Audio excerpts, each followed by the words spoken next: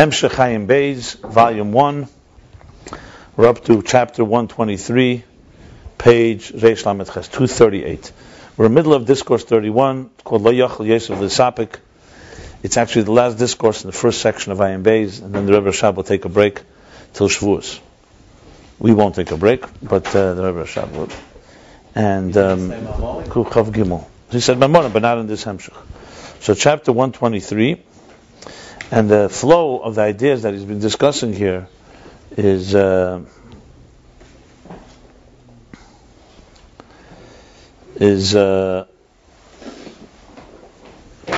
actually climbing the ladder of the interface, is what's going on, in a very eloquent and organized way. So after explaining the whole Hemshech, the interface of Gvul and Bli Gvul, which means, as the Rebbe Rashab puts it, the Eres Pnimim, the Eres Bekelim of the Spheres. And then there's the transcendent energy called Er Makif. Each one playing its role. One deals with the structure, the creation of the structure, and the structure aligning itself to its purpose. And the other is more transcendence, deals with the Bittul, or lifting us up to another stratosphere, outside another quantum leap. So he went into a long discussion of spheres. That spheres exist everywhere. They exist in Bli Gvul, they exist in Er HaGvul. And the question that really was driving this whole last 30, 40 chapters is, how can there be spheres in Bli Gvul? So to explain that, he went into a long discussion of three meanings of spheres, from the word misper, number, from the word sipur, story, narrative, and from the word sapir. Essentially, it's a white translucent stone. Bright stone. And these are not just three names, they're three levels, like three dimensions in the spheres. Now remember, a sphere consists of an Er and a Keli. Because everything in the structure of existence is an energy within a package, within an identity. Like, letters on the page and the idea that they convey. There's nothing in this world that doesn't have energy in a container. There's nothing in existence that doesn't have energy in a container. Container is essentially the description of the parameters of its identity, with its time or space or description or color or shape or size. And the energy is what mahus. What is it? What is its inner personality? What is its purpose? What makes it tick? Two separate things. The goal, of course, is the alignment of these two. If every Keli was aligned with an energy, we'd have a perfect world. We'd have Mashiach. Obviously, the goal is not just that it should connect to the energy within it, but to connect also to the energies above it and beyond the containers, and all the way to Bli Gvul, all the way to the source. So that's a sphere, Er and Keli. So everything is just being discussed on Er and Keli level. The difference between Eres and Kelim of Atzilus, Eres and Kelim in lower levels, is that in Atzilus, the Keli is itself aligned, completely aligned with the personality, identity, is aligned with its purpose, with its Klei HaChesed is aligned with Er HaChesed. In our world, just to take the opposite extreme, our Klei HaChesed and our Er HaChesed are not aligned. We don't love in the healthy way necessarily. We don't give. Chesed is not always in the perfect way. Sometimes it's in a selfish way. Sometimes it's completely distorted, actually. So you could have a Keli that's not aligned with its so-called purpose, higher purpose. So in explaining Spheres now, the Eres and Kelim spheres, so Misper means number. So he explained, Misper initially begins by really describing the number. Number symbolizes the structure of existence. We live in a world of numbers. We count. It's distinct things, separate things. It's a very superficial thing, actually, a number. Because a number doesn't tell you at all. You can say 1,000,000 people, and you have no clue. There can be 1,000,000 tzaddikim. It can be 1,000,000 petty people, just to give an example. But number is not meaningless, because it's also part of what God wanted. He wanted to create a multitude, a world of multitude, of multiplicity. So number has within it also, it leads you into things that are higher than number. Number of quality, the number of Er, not just the number of Kelim, also the number of Er. It even leads you to understand things bli misper. And this discussed earlier, but it's primarily, it's spheres that focus and base things on structure, which is number. Then comes the second level, in Spheres itself. Sphere has another name. It means Sipur. So now a story immediately tells you, it's telling us a story.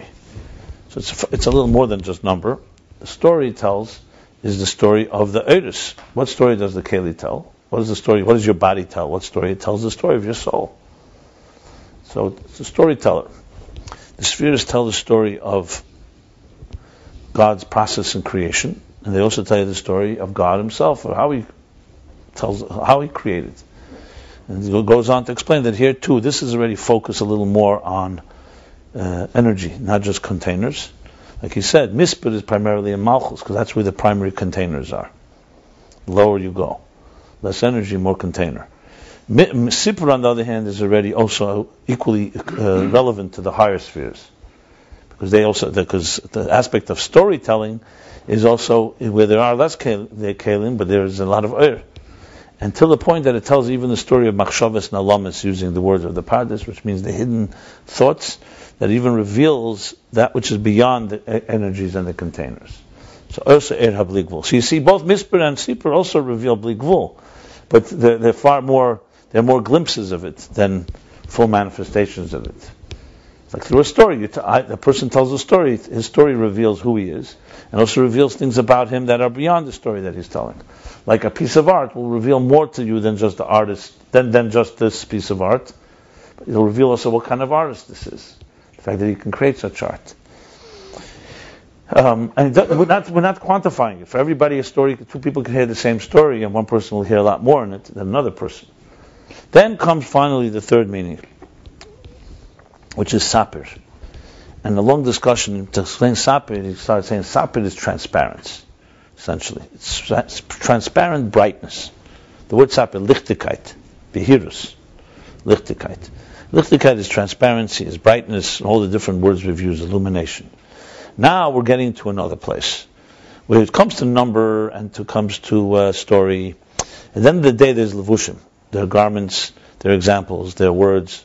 They're all the things you need to be able to express. A number is definitely distinct numbers. It's not just talking about unity and beyond numbers. And in the world of a story is also. Whatever level the story is, it's still, you're telling a story of another story. You don't know the story, and this is piercing that darkness or ignorance, and I'm now letting you know, I'm informing you of the narrative. Sapir is focusing on transparency. It's basically now we're starting to talk about unveiling the real deeper reality.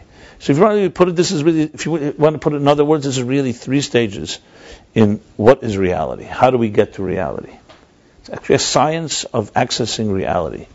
Whereas the first two, as I just said, are on the lower levels, all the same spheres. Now the third one talks about sapir. Sapir, he begins with, sapir is essentially containers versus garments. What's a basic container? Like, for example, the human body, the skeleton of the human body, is relative to the clothing you put on the body, actual physical clothing. It's a revealer. That's the first. So basically, kalim are revealers. Then he moves on and says that the body is still not really. The body is still a physical body. The faculties of the soul, that's closer to revealing, even though they're not the soul, but they reveal to you the soul. So that's a little more refined state of kalim, and it's literally moving in. But that too is still still containers. So then he moves into primis hakelim. Obviously, in this whole discussion, Lavan and Yaakov play a prominent role because they are symbols of these two. Yaakov's role was to reveal, taking inanimate stones, which are an example of letters, and revealing a deeper reality within them, the story that they tell. The number turns into a story to the point that he says he lifts it up all the way to the highest levels. So then he moves on to Primis HaKelim. At Primis HaKelim, what's the difference in Primis HaKelim? Chetzenis HaKelim focuses on its function. Primis HaKelim focuses on its relationship with energy. So he said that Keli has a certain element that's similar to the energy. Like an eye is translucent, so it lets the light through. A piece of glass, a pane of glass is an example of Primis HaKelim. There's no real resistance. A superconducting matter is an element, is a keli that's very, very aligned with the energy. So that was one. Then he moved even further. He says that's not kelim, it's chokhmah. Chokhmah. So he began with malchus, kelim and malchus. He began malchus, connecting malchus to Teferes. Remember Teferes, which is matzeva, the pillar, connecting it finally to Chachma. Chachma, the primary force is Eir. So what does he say here? He's saying the color white, or the bright, you could say transparent, bright white. White as in transparent, basically. So it's a color that does not color anything. It doesn't taint or in any way distort what flows through it. So he says this is the interface between color and no color. Whereas all the spheres are primarily shaped by colors, which really means they're containers. Because the energy doesn't really have a color. Even though, according to the explaining in this Hemshech, as he says in this Drush, even energy has spheres, but they're very abstract and subtle there. They really take on shape in the containers. Yet, Chachma is a level, within colors, it's the colorless color, which is the root of all the other colors, which is essentially Levin Ha'elyon. So we spoke about love and Levin Ha'elyon, the supernal whiteness, first begins that it's Kalim, then begins at Primis, then goes to Primis Akalim, now it's Chachma and Eir. But Chachma is still Chachma of Atzilus. It's not Keser. Keser is beyond colors altogether. You can't even call it a colorless color. It's beyond any expression. And then he moves from Sapir, from the Primis Akalim to Eir. Now he moves the Eir that's higher than Atzilus. So literally, all these are levels of transparency, levels of reaching deeper reality. And explaining this, he begins first by explaining that the energy of Atzilus is different than the Primis HaKelim. For example, when a glass, a clear glass, reveals light, and the sunlight comes through it without any distortion, what you're seeing is the brightness of a chaymer, he says, of matter. That the matter is superconductive, so to speak. This matter is transparent. But Eir is brightness. It's not just matter that allows brightness to shine through. So though we can't see it with our eyes, but you have to say, if you looked at through a window at daylight or sunlight, and you looked at sunlight without the window, there has to be some minute difference.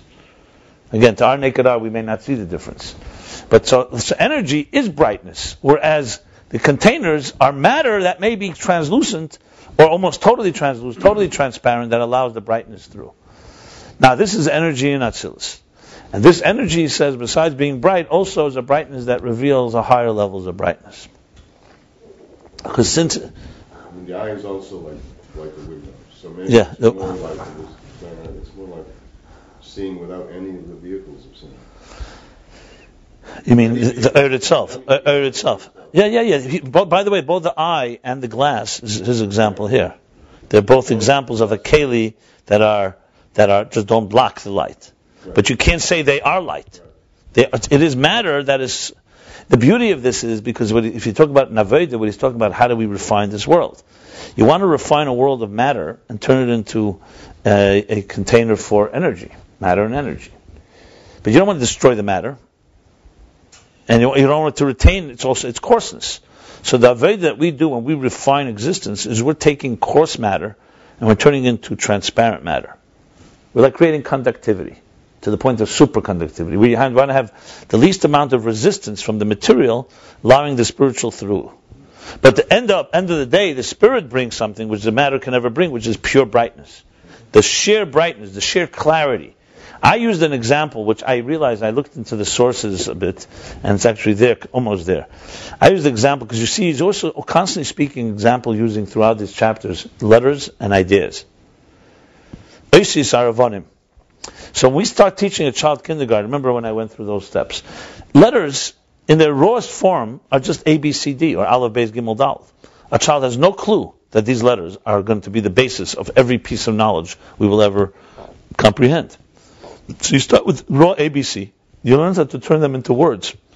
And then words become phrases and sentences and paragraphs, chapters and books, and then volumes, and then volumes and volumes. And it's endless. All started with 22 Hebrew letters. And you can trace it back. You say Anochi is Aleph, Nun, Chaf, Yud. But now means so much more. So really there's a perfect example of a container that began empty. I would say empty, concealed what's within it. And knowledge, the accumulation of knowledge and education is really taking the letters and turning them into real kelim, filling them with water now. Filling them with knowledge, with awareness. Now there comes a point, if you go to the other side of the spectrum, where the Eir is so powerful, you're reading a page Sometimes you're just reading, you don't even realize you're turning pages. You don't even realize there's letters. Because you're so consumed with the idea, you don't even realize the words are there. Then you stop and say, oh, 1 second, these are made up of words. What's happening? The containers are not disappearing, but you're focusing so much on the quality of the message, or like when you mesmerize someone speaking. You don't even realize what time it is, you don't realize even that words are being said. You're taken by the message. A nigun would be an example. I used the example of a nigun. A nigun without words is a perfect example. What's really captivating you when you hear or sing a song? It's not the intonations, the tunes, the notes. It's the message. It's the energy that is being released or that's touching you. So you come to a point where you have Eidus without Kalim. Or you have Kalim that are so aligned. Like, for example, if someone starts playing noise, it's going to be very grating. Someone takes notes, they're taking Kalim, they're refining them to the point that these Kalim are just perfect flow for the message or the music that's coming through them. So it's all a matter of balance of Eir and Keli, really. Now, to the point that when you get the brightness, that's where we were speaking, we're already beyond that, is that brightness itself can be Eidus of Atzilus in the Kalim. So let's say the light that's coming through the window. So the window is the Keli that's completely transparent. The light itself is bright, but it's still a light that's coming through a window. Then there's the light on its own, that's potentially can come through the window, but it's in its core state. And then there's the energy as it is higher than Atzilus, which essentially means that it's beyond containers. That's what it really means. It's beyond the containers of Atzilus. So how does he explain that? He explains that with the difference between Eisi Sachkika and Eisi Saksiva. Written letters and engraved letters. Where one is a separate entity, ink on parchment. So it's expressing an idea, but it's something, an additional element, an additional identity. And then you have engraved letters where you have from the substance itself. In other words, the stone here is the example of the brightness of light. So think light itself, you have a substance called light. And then the letters are matter. So you could have actual ink, matter, being placed on white parchment. White parchment, think of it as eish levena, like white fire. You're placing letters, so the letters do reveal, but they also conceal. So that's more like Kelim of Atzilus. That's like the faculties of the soul. The faculties reveal what you shine through them, but they also don't tell you there's a whole part of the Etzem HaNefesh, the actual core soul, that's not being expressed there. And they actually conceal that part. And then you have Eisi Sachkika, which is of the substance itself. So think of energy itself. The brightness of light is suddenly shaping itself into letters. Think of letters of light instead of letters of ink, just to give the visual of it. Now, where those letters come from is rooted, of course, in the core, and Keich HaGvul, etc., etc. The Rishimu, and God wanting to have them. But now the letters are made of the same substance. But they still, as he said, create some shadow.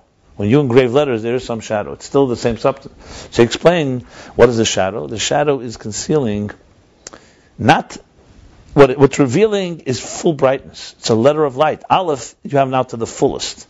It's like the idea is completely there.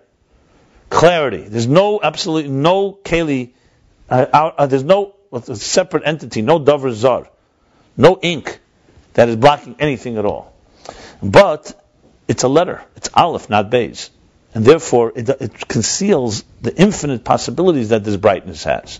Basically, the Eir HaBligvul. And then he says even more, no. Next step is that it also reveals even the Eir HaBligvul more than the energy does inside the Kelim of Atzilus. That was in chapter Kuf Chaf Aleph. At that point, did you... One second. When it's in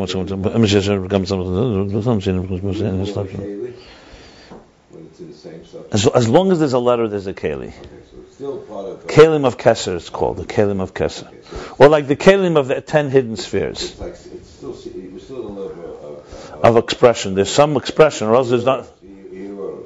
There's some identity. Still a third... Yeah.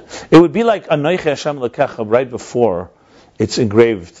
It's in the mind of God before he puts it down. Actually, we're talking here, engraving is the way it's in the mind of God. I mean, this is based on Mamorim L'Kutei Torah, actually. The Alter Rebbe explains it at length in Buchukosai, where he talks about all these ideas. He talks about, for example, first he gives the example of thought the letters that you have when you're thinking an idea, not the letters that you're speaking or thinking how to speak. So you don't really see letters there.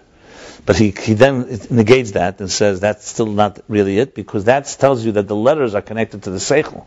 It's not telling you that the letters are connected to the soul. And the soul is really, because the seichel is still a faculty. And then he goes on and says that you have to say letters are rooted in the actual soul, except they're completely not in the shape of letters there. He brings proof. That's why a child learns to speak so quickly, because the letters are there already. It's not like he has to be taught letters. They just have to emerge.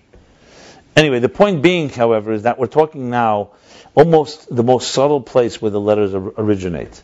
And they're almost shapeless, but they're not shapeless.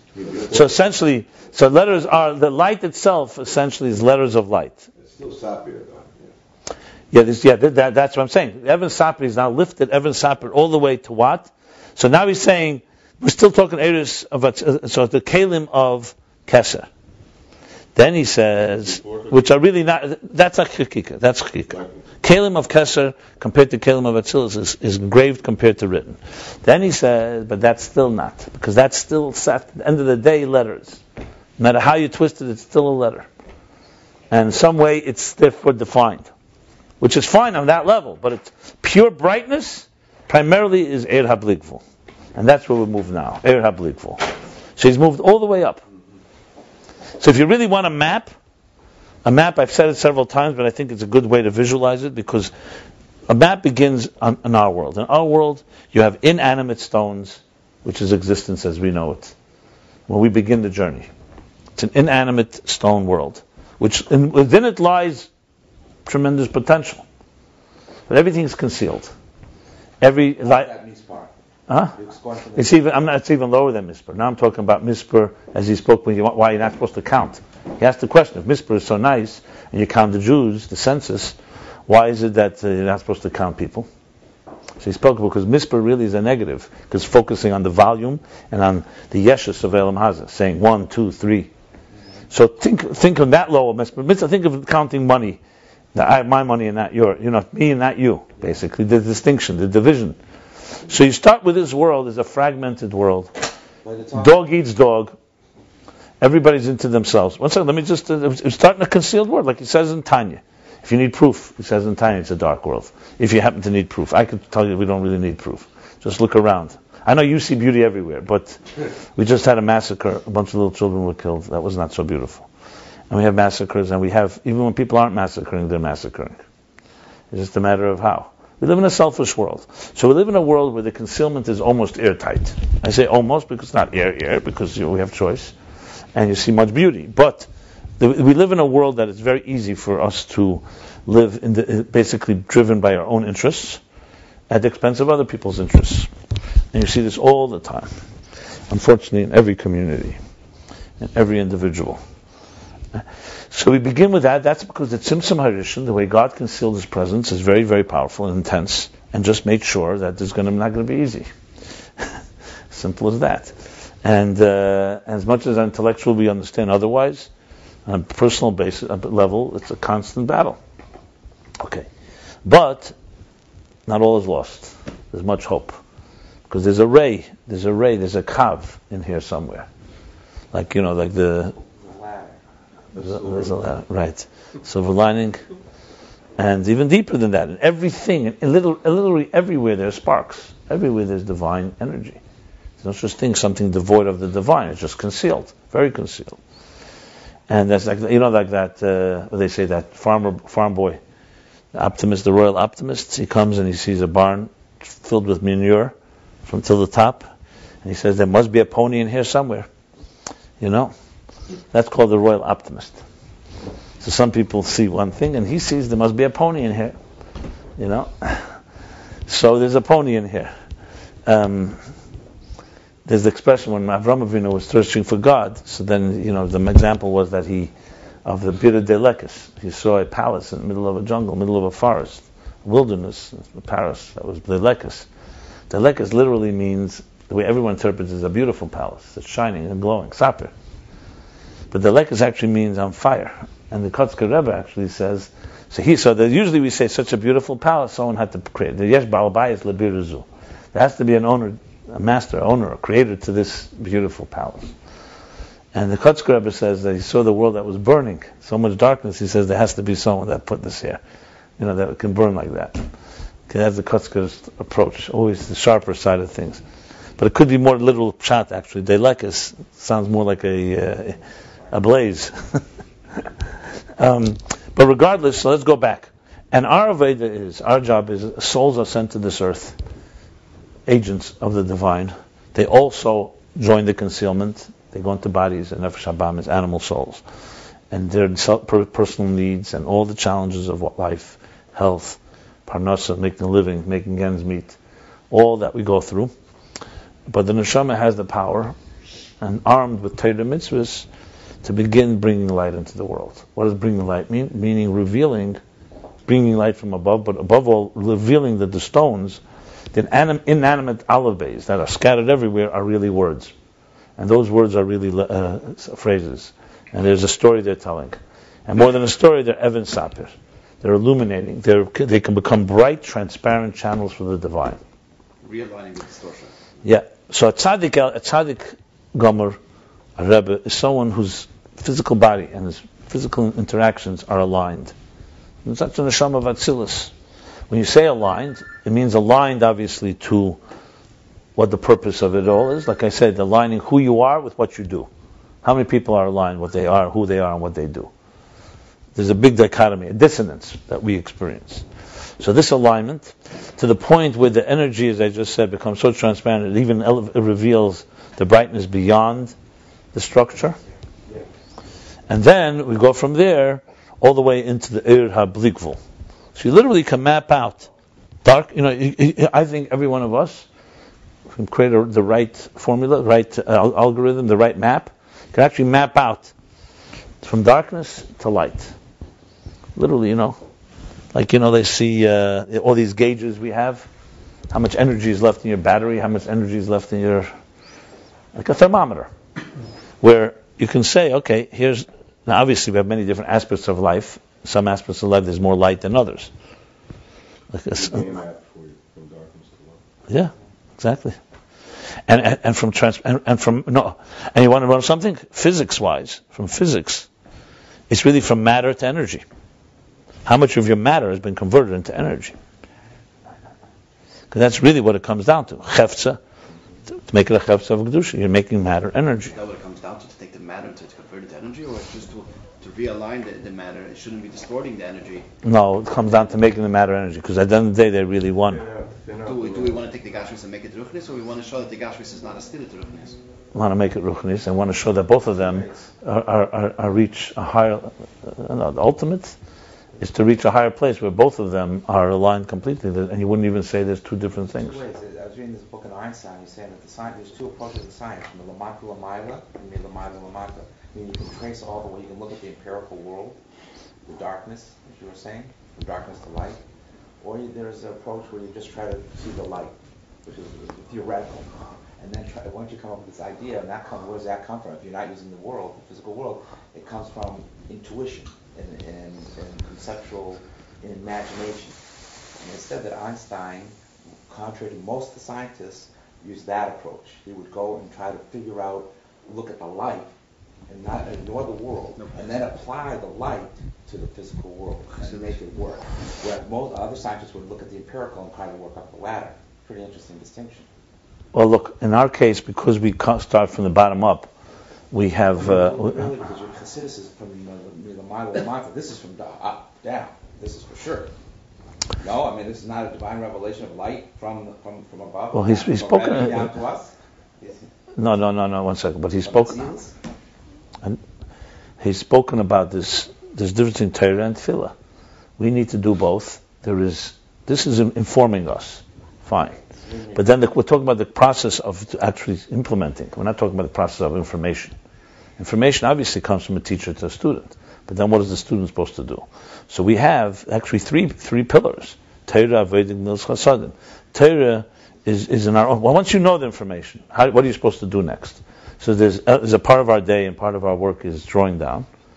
Going up there and trying to see it. Obviously that gives us a whole different clarity As you said, because you're not working on terms of down here, Torah opens you up. It says, "Ein lecha ben cher," there's no one that's free except someone that studies Torah, because only from the higher perspective. Because if you're not thinking from a higher perspective, you're trapped by the devices and institutions from below. Tefillah is taking, however, the material world and transforming and refining the matter, that it should become this transparent channel. And then there's Gemilas Chasad and Tiferes, which really is the union of the two. At the end, the purpose is where it says they all become one, because in Atmos, there's really no two entities. And it becomes completely one. You do not see the difference between matter and energy. They'll be totally aligned. Like I said, when you read the page, you will be so consumed you won't even notice there's the letters.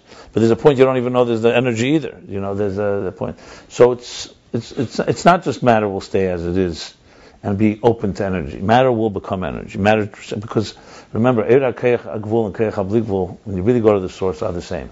But then he's saying, coming to the shit of the Rambam. I mean, the Ramban says that the Gashmis will remain Gashmis. It's just gonna reveal the Likus. It's not gonna distort it. It will be as clear, And then this is called Chat Charuv, and the whole material world will go. Even the Ramban holds that after 7,000 years, there's a whole new reality. It's true. The material world will always be part of the process, but then there comes a point where matter won't be as we understand matter anymore. The Ramban says, first of all, the argument isn't before Shitaf Lishnin. Because afterwards, Chat Charuv, everyone agrees there's a whole other thing, the future. But even then, I would say the Rambam would say still, Chassidus would say that in some way the material world, the world of this Tachtenim will always be part of the process, but it won't be called Tachtenim anymore. It will be, we may not even call it matter, and we won't call that energy. It'll be like one certain type of oneness that it's hard even to imagine today. For us today, we think in terms of matter and energy, and is the matter aligned with energy, But I think at the end it comes that matter becomes energy, and energy becomes matter, and both are equally vital. And that's not like energy. And when I say matter becomes energy, I don't mean that energy will dominate and matter will be annihilated. I mean that matter and energy will be indistinguishable, basically. E equals MC squared. 7,000 is not going to be a change. There's a level. Chat Charuv, Chassidus says, is a whole new Shamayim Chadosha, Veretz Chadosha. That's 6,000. There's no such a concept, 7,000. It's not correct why you're saying that. It's Shitaf Lishnin, and then comes Elef Hashvi. So that's 7,000. It's like Adar Hashvi, it goes forever. Well, who said that? It's not true. Then there's Shtei Charuv. There's two opinions. Some say it's 1,000 years would be Charuv. Some say Shnei Charuv, 7 and 8. What happened after? Learn Chassidus, and I'll tell you. Tiks Hashamayim Chadosh, Aretz Chadosh. There's a whole new reality. Even compared to the Elef Hashvi? Yes. It says Yom Shekuli Shabbos Umruch L'Chai Lomim, but it says also, what's Charuv?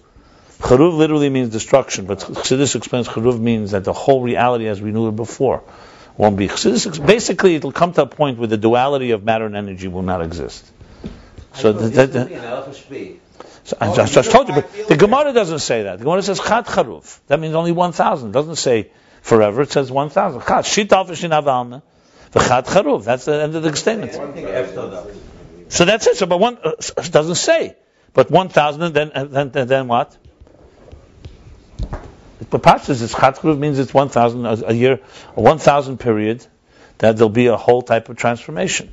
And then after that, things will be completely different. Exactly, that's the Charuv. That's what this explains. We may not even have the concept of time as we know it. So maybe back to that type of...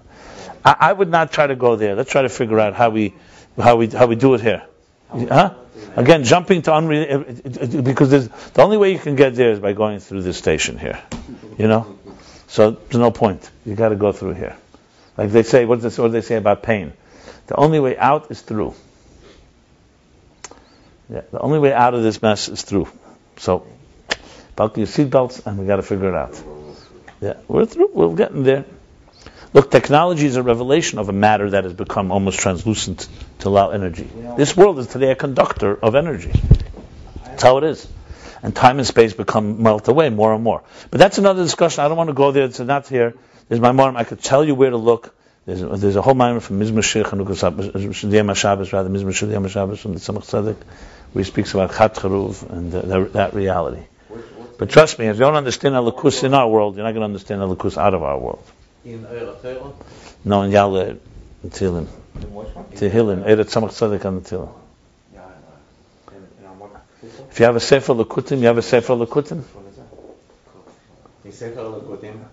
You go to the Erech, maybe Mashiach, L'Asad Lavi, Shitafishin maybe. I don't know, probably L'Asad Lavi. But you know what's interesting? L'Asad Lavi, I would say. How do we understand lasers? Meaning that there's a thing today, we've developed a way that not only can it be translucent in that you don't have a diminution of the light, but through concentrating the light, we've already actually created a way that you can magnify the light.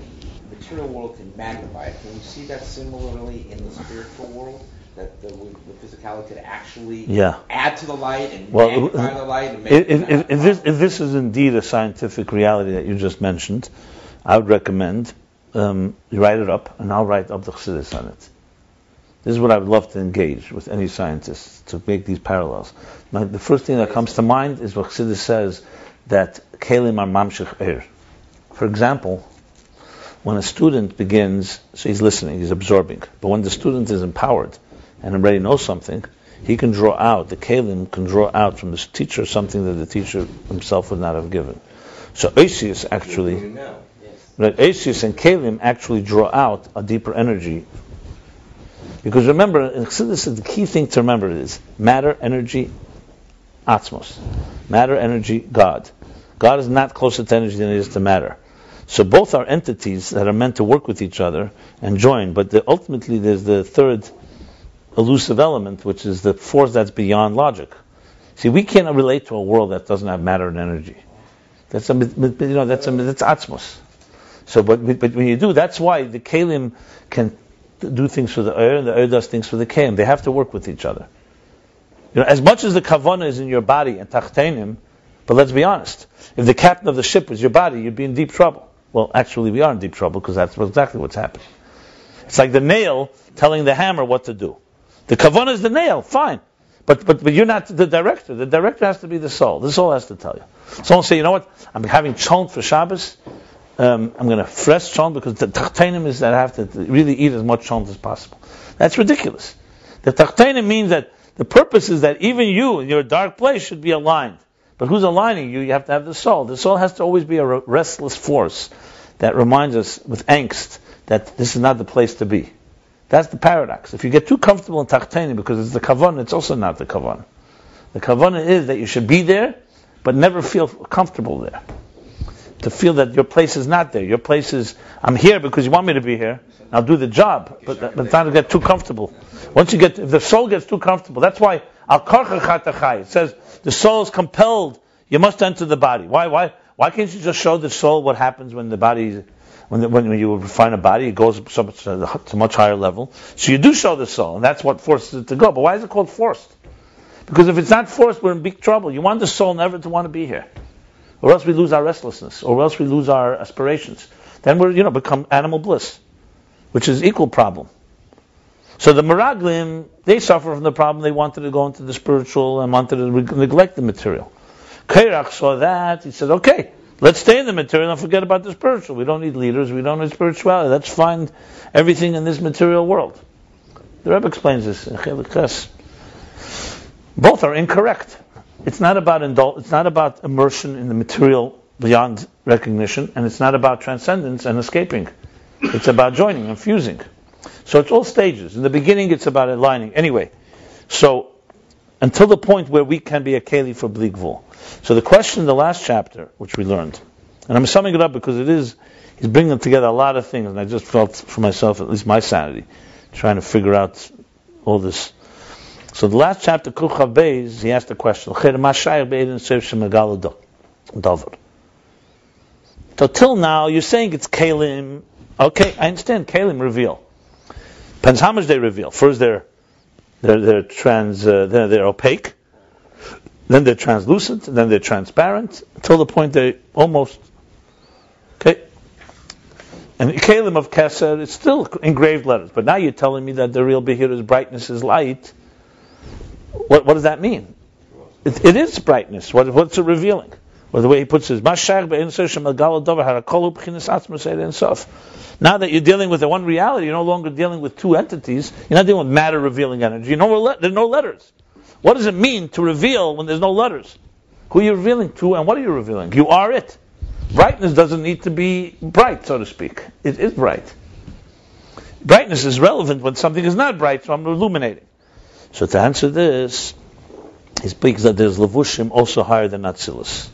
That even in a place where there's no kelim, there's also levels. And here comes the far deeper concept of the difference between a core entity and an expressed energy. So basically the point that he makes is the following. I'm just summing it up and then we'll hopefully learn further. He brings the pasuk Hoid v'Hadar. Lavashta. What's the difference between Hoid and Hadar? Hoid is usually we say is beauty and splendor. Beauty and majesty. Majesty and splendor. I mean, it's all in English meaningless. So he explains Hoid and Hadar, there's two levels. He uses the example of a melech, a king. Kvei Teidecha. Hadar Kvei Teidecha, which is again the same idea. So it brings that when Moshe Nasan Ahed LaMoshe, and then Rabbi Yeshua becomes Hadar, like the Malkut says that he gave from the Hoid of Moshe to the Hadar of Yeshua. And all these different expressions he uses and sums up, the bottom line is that on one hand we say a king cannot be a king without a nation. Ein melech b'layam. On the other hand, we see that the awe and authority and majesty that a king evokes in the nation is far beyond just that if they gave him the authority, so there's authority. But he evokes something that's far beyond. If they appointed him, why are they in such awe of him? They basically created him. So he answers, because he has malchus on his own. There's a majesty the king has on his own. And he says, let me rephrase that. First he says that once that he's appointed, a new level of malchus enters into him, which is me'ain from malchus de le'ela. From divine majesty enters into this king once he's appointed. And then he adds that in truth, he always had it within him. The only thing is, it was revealed by the nation. So basically we see there's two levels of majesty. One is what you are on your own, you're just an exalted, he's a higher type of individual. And there, even when he's alone in his private chamber, nobody's around, no king, no nation, he's alone on an island, he's that way, be'etzem that way. But revealed, it's not. Expressed, it's not. What expresses it is when there's a nation, and when there's others. So that's an expression, and that expression is far beyond just the respect of a minister that you have. There's an awe involved. There's a majesty of a different dimension. Same thing as Lamaila, that God is two levels. God does not need us to crown him. God is not. When you say Rosh Hashanah, we crown him. He needs us to crown him. God gets greater when we crown him. But there's no expression of it. So that's more the Eir HaBli Gvul would be the majesty of the divine as it's on its own. When we crown him and we express our praises, we bring it down into revelation. Keser Malchus. And that's the difference between Atik and Arich, he says in Keser. So Keser is majesty, crown, Malchus. Arich is Sheresh and Atzon, that's already a root for creation, it's a relationship with a nation, with existence. And Atik is as it's on its own. That's basically what he says. So that's the difference between Hoid and Hadar. Hoid is the majesty of the king. Hadar is when you say Hidur. Hoid doesn't have details. The majesty of the king. Hadar, when you say someone's Muhudar, the mitzvahs, or like pre-Eitz Hadar, it's not just a nice esrog. There's details involved. The shape, the bumps, right, the color, the kamatim. So Hod is Atik. So Hod is Atik and Hadar is Arich. And he says Hod is also from the word acknowledgement. When you acknowledge, there's no real details. You're just acknowledging the majesty. As he said, L'cha Demer Tehillah. Huh? Dumya Tehillah. That silence is your praise, because there's nothing you can say. Or he says the word Neira Tishbachis, right? I think, Neira Tehillah, I'm sorry.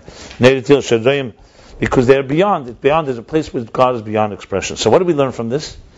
That here we have no containers, but you have awe, an expression of the awe, or it's concealed and it's just inside the king and the majesty of the king that's not expressed. So now, basically, answer the question: what means Be'en Seif? The thing of Megala Dover. Yes, that's the gili here. It's a gili of the etzem. And I gave the example. So the question was, till now we were talking about expression, containers, letters. So written letters, engraved letters, letters of light, but they're letters. Here we're talking about the brightness itself has no letters, but the brightness can be just something that is completely concealed, or it's expressed in some way to outside of itself. You mean even in Arich there's no letters? In Arich there are letters. There are. So In Kesed there are letters. In Kesed, Etzem HaKesed there's no letters. So even in Atik there's still letters? No. So there's where the distinction comes, Atik and Arich. You could say that. Yeah, but he's not talking here letters of Arich. He's talking Arich here as the Gili of Malchus. Actually, he's talking here not Arich without letters. Arich without letters? Yeah. Arich without letters. Yeah. Is that going to be a name of a book? So Hoi is not Kalim. And Hodar is also not Kalim. That's the point here. It's without letters. It's related No. to us. It's how could it be without letters? It's already. Like you explained it, you were saying that it was Hadar. It's already has details. When you stand it's already related to the people. Hold your acknowledging that it's separate. It's separate. It's the majesty. Hoi does not. There's already a relationship. The relationship requires some type of letter, some type of communication. I would think. First of all, we still have a chapter to read about it. He's going to go now explain it in detail. Second of all, let's just say this.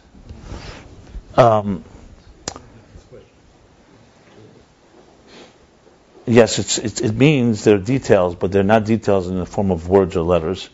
I would say basically what we're talking about here is an expression that that relates to us. What it means is, in other words, if we didn't see the king, he's locked in his own chamber, then there's no not letters. There's no revelation. We're talking revelation, not letters here. There's no revelation.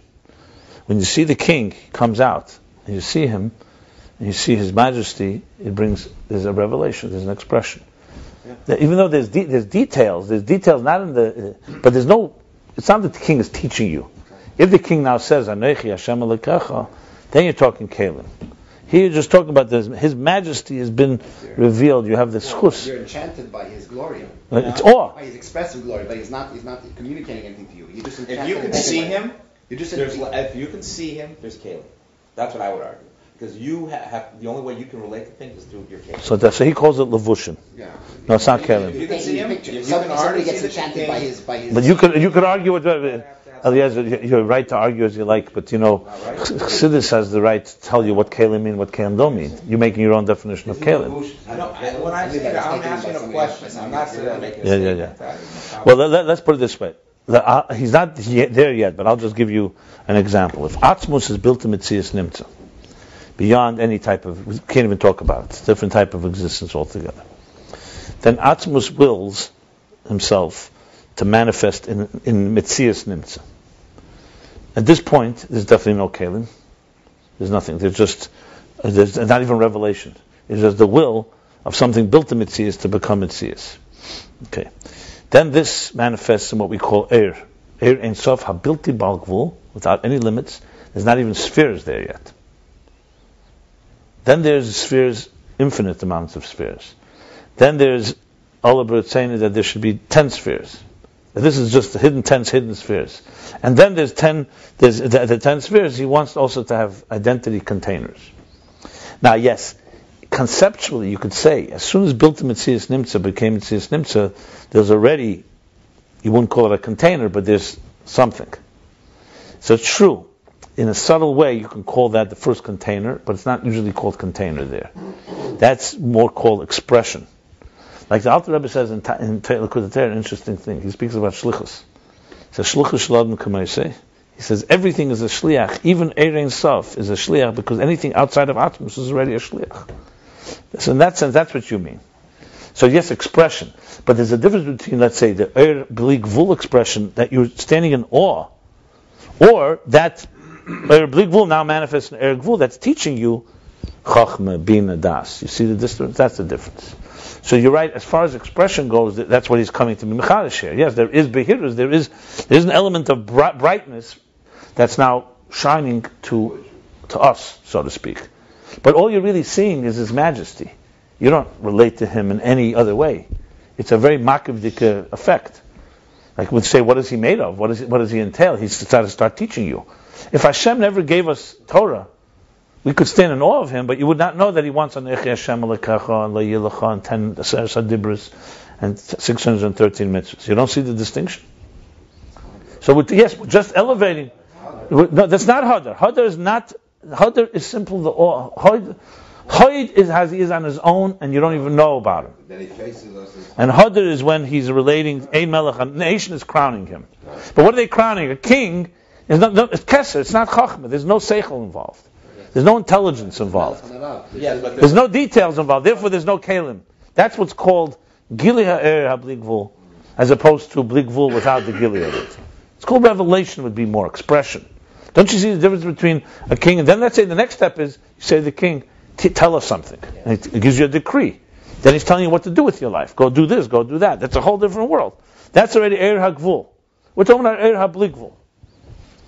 Er ha'bligvul is basically the Kabbalah soil of just accepting the king as king. When the Jews came out of Mitzrayim, they said to Hashem, tell us your mitzvahs. We want to do them. He says, first kabul malchusay, first accept my kingship and then accept my decrees. Well, what we say, what's Shema and V'hayim Shema? Shema is first Kabbalah Sol Machas Shema and then Kabbalah Sol Mitzvahs. What means Kabbalah Sol Machas Shema? Let's define that. That means accept me in my entirety. Then I know what I ask of you, you'll do. Or in relationships, when it comes to, let's say, spouses, there's an element, it's not some of the parts. You just accept the whole other person. You love the entire person. And automatically then come the details, and I'll do. I know some people have the love without the details, but that's another story. But the details without the love is definitely not going to work. Yeah. So in other words, there's two steps. So we're talking here, so basically, Kablu Malchusai is Hadar. We're accepting the kingship. Rosh Hashanah is not all year round. Once a year, you stand in awe of the whole big thing. Then comes the mitzvahs the rest of the year, where you break it down. Moida Ani. The Moidim, as you said, where you acknowledge. That's Hadar. Anyway, let's continue. We'll learn in the next chapter. Let's put it this way. Even though it may sound things are getting easier, it's getting more because there's more details to carry now. He didn't say Moidani, he said Moidim. I just gave an example. That's Hod. Not Hod. So I stand corrected. You're right. It is. Hod is. Yeah. Very interesting. 1 second. So there's Bezeh Iker Yuris HaMelech Sheyesh B'Layam V'Hadar Malchus Uzakstara Kabbalah HaMelech V'Ina Nasnas Ha'am. 1 second. Let me just see this last piece. You're right. I have to correct myself. Yeah,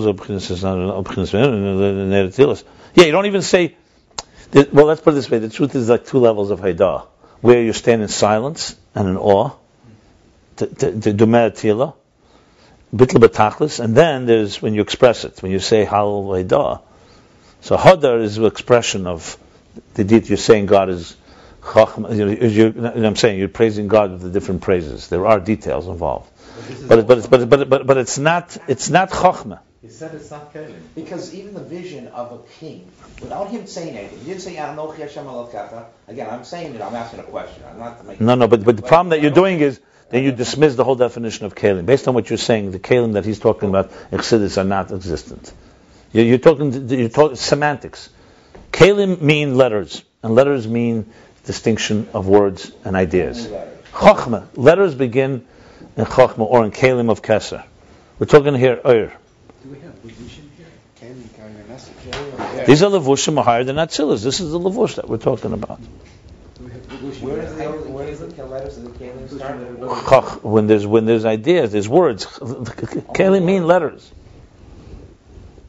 Kelim mean Chochmah, Bina, Das. Without that, there's nothing. They only have Ur. I'm not sure. You didn't hear a word I said. I see. No, I'm related to it. No, what did I say? Do you know? Can you repeat what I said? Yes. You were saying that Kelim begins with letters. That's not what I said. I spoke now for 20 minutes without using the word Kelim or letters. I spoke about how an Etzem is without Gili and how Etzem is with Gili. That you forgot? That's the point here. You didn't hear me say any of that? I know you didn't hear that. I could see from where you're asking. I'm just trying to get the Kelim of a chayzer you would not be, I could tell you. Well, you know what? Jacob said you could, just like you when you started to learn to be a chazir, it was a learning process. No, it wasn't. By the way, from you told me in the beginning that you had to write in and the Rebbe corrected until you took 6 That's months. Not chayzer, that's writing. I'm talking about the remembering. Memorizing is not a process. Either you have to learn how to memorize. No, it's not true. I thought I heard that. No, writing. You didn't even hear that right. You didn't even hear that right. No. I think you said clearly that. Chayzer and maniach. No, writing. You just gave an example. Hearing Hearing is not a learned skill. You can't learn to be a better listener. Absorb, of course. You said you have to wipe away all your preconceived. Let's put it this way. It can be taught if a person is ready to listen. I am here willing to listen, because if I wasn't listening, I wouldn't be here. No, but I come to you as rabbi. I don't come to you as this is not personal. No, what I'm trying to say is, I still don't see. the first time I listened to the Rebbe's Farbrengen, and the last time that I heard the last Farbrengen, there was no difference. No difference. That's shocking to me. Because after 10, 20 years of doing it, you would think there's some change. Because that shows you how you don't even begin to understand what absorbing means. No, what changed was my understanding of the ideas. The processing of the ideas changed. But absorbing, either you're in the absorbing mode or you're not in the absorbing mode. You want to relate to that? Yeah, that can be improved. Well, how could that be improved? Either if a person's not in absorbing mode, they're not in absorbing mode. Listening in any sense can be improved. Vision can be improved and worked on. So you're talking to someone who's done it. You're telling me how. Okay, listen. No, absorbing. If you're not ready to absorb from day one, you're not absorbing ever. Nothing will happen. What has to shift is that you want. I've seen plenty of students that weren't willing. They learned a lesson. And they don't absorb. Who says maybe it's processing? Maybe it's understanding and comprehending. Maybe not absorbing. Absorbing requires a decision in your heart that you are going to absorb and listen and not let your mind process the idea. That if you don't do that, you can't remember. I don't know. When I get so excited about some of these things, I have to go on a script. By the way, I'm not telling you what to do. You can do as you wish, but you just have to be aware that you may be missing some things as a result. But maybe also gain something as a result. They say about Einstein that not that I'm comparing myself to Einstein, but that he was very. So how do you understand the Gemara that says a person who's busy absorbing can be busy processing and transmitting? Yeah, I wrote down everything. There were a lot of things that you were saying. Okay. Anyway, bottom line is, I'll just say it again in case someone else didn't get it. We're talking here about the Gili HaEtzem. There's the king as he is on his own, and there's the king how it's recognizable by his nation. And that has nothing to do with Kalim, that has to do with revelation. The revelation of Bli Gvul and awe that it evokes. Kalim is once you're dealing with comprehension. Once you're dealing with some type of words, or you're dealing with some expression that has, I would even say, logic to it. In other words, let's say Reishis Chachma Yiras Hashem. You'd say before you start Chachma, which is Kalim, which is this. Your first thing is Kabbalah Shem. There's 7, according to this garden, there's 7 intelligences that a person learns by.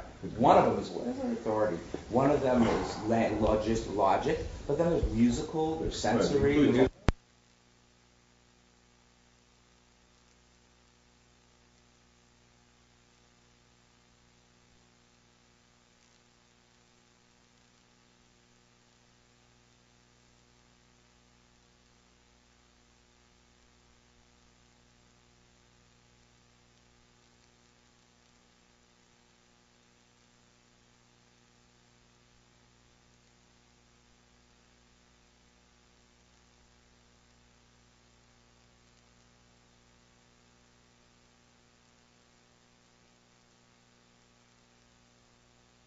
Yeah. The way he's explaining it here, Oisius is engraved letters on stone. Letters means letters.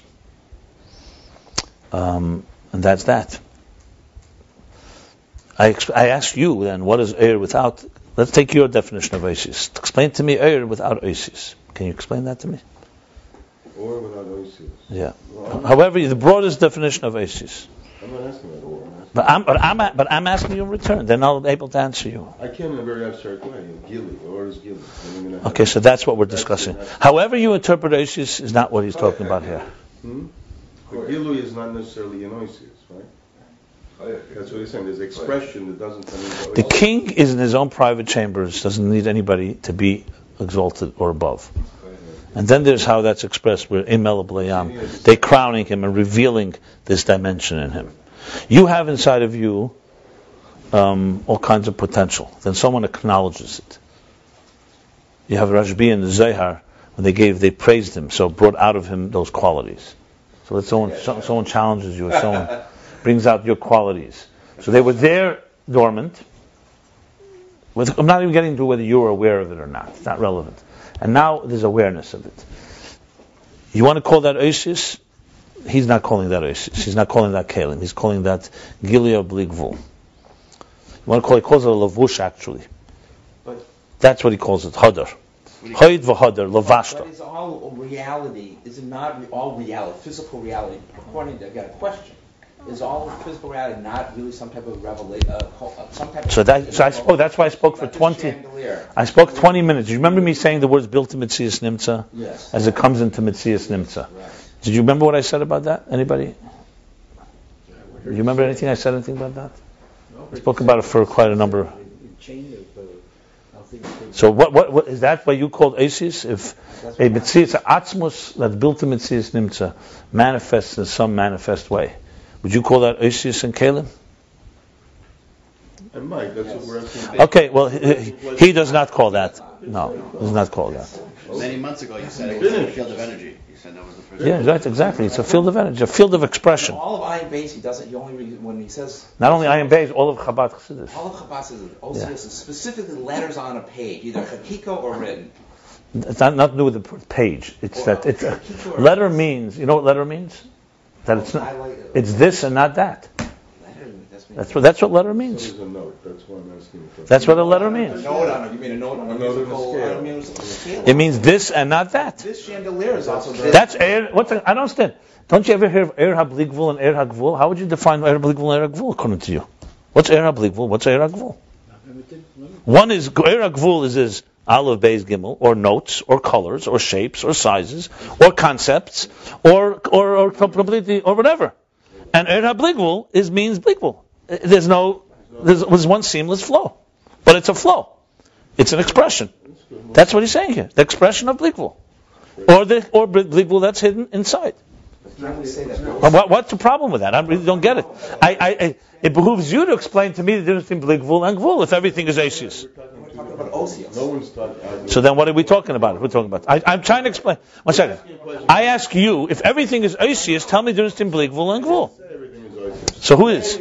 When is Gvul? And we use the expression sometimes to talk about Oisius as a vehicle for Gvul. Gvul and Oisius are the same thing. The word Oisius, when we speak, 1 second. No, already, and I'm past it. Okay. Which is that when Gvul and Oisius are the same thing, do we mean only literally letters of the alphabet, or could it include other notations? And you said no, and I'm ready to go on. No, I said yes. It includes all notations. It's all notations. I keep telling you, Oisius are much more than you think. The Chav Beis Oisius, when you read in time, 1 second. That was my question. So my answer is it includes all notations. All fluctuations, all distinctions. Even further, you open up Ashai Yuchid V'Amuna. You open up the second. Can I get a change in the story here? No, but the question, but then your conversation, his conversation are two. Okay, but that really confuses matters. Yeah. 1 second. Let me explain something. If you read Shar Yuchid V'Amuna, what does he say? God created the world with Asara Mamoris. So you're asking me, when you say Asara Mamoris, does it mean only words, or everything? Of course, everything's under Asara Mamoris. Period. That's it. Yeah. Okay. So when you say Eser Spheres, essentially that is Er and Kalim of Gvul. It's Eser, and not 11, and not 9. Er HaBligvul does not have the word, you cannot say Eser in it. You can't say that number. We're going to learn about this a little more. But each of the spheres says Bligvul. No, but that's not Er HaBligvul. That's not here. The spirit is saying Ketz. Okay, so the bottom line is, when we talk Oisius and Kalim, we're talking Er HaGvul. How do you understand Er HaBligvul?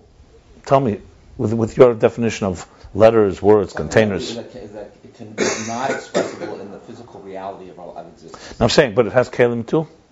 No. Oh, so there you go. So then what's the problem?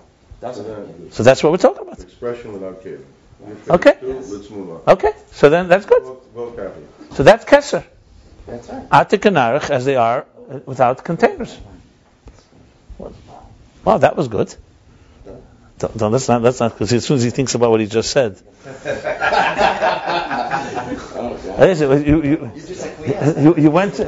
You went down too easily. I don't understand. How'd you suddenly change? That's what it was the whole time with that.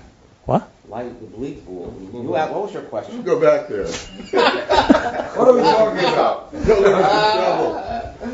What was your question? I just think I love what you just said about the Osios is signs. It's signs. Because by that, when Yeshayahu or Cheskel saw the vision of the Merkava, God wasn't speaking letters to him. He didn't see letters. He saw a vision. That is an os. No? It's your particular vision. And that's what we're talking about. The Hadar of God in Keser and Arich is a vision, like what the Navi would see. The level of just a vision. It's not letters. It's a particular vision. Navi would not see all the way up to Keser. But it's a particular vision. And that is an os. Okay, let me just say one thing. And you haven't even read the chapter of the Rebbe Rashab, what he has to say about it. Okay, so you've come to Epiphanies before even reading the chapter? I've never heard that. No, I'm not reading that. We learned that already. I just reviewed it. Okay, so let's start the next one.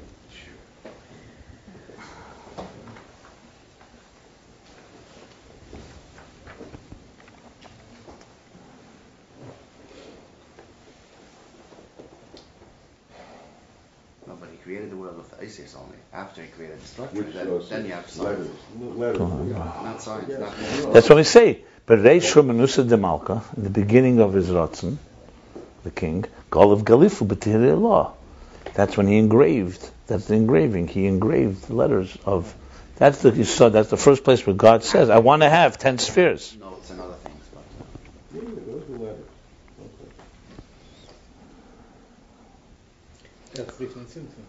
You also brought Reivam Hadras Melech. The letters? Yeah, the truth is that in the Mamorim, when you talk of this, you talk with either Esses spheres Gnuzis of Keser, but in the macrocosm, it's before the Tzimtzum, correct. Here he interchanges it. Right now he's talking really Keser and Keser. But there's interchange, because the Arizal says Esses, 10 hidden spheres are in Keser, Atik and Arich. But Atik and Arich is also Atik and Arich of Ak. Huh? Not Kesel Atzilus. Yes, Kesser of Atzilus we're talking here. We're talking about Atzilus and beyond and higher than Atzilus. The macrocosm that we've said many times, which you got to master until you get it, takes time. But that's after Atzilus.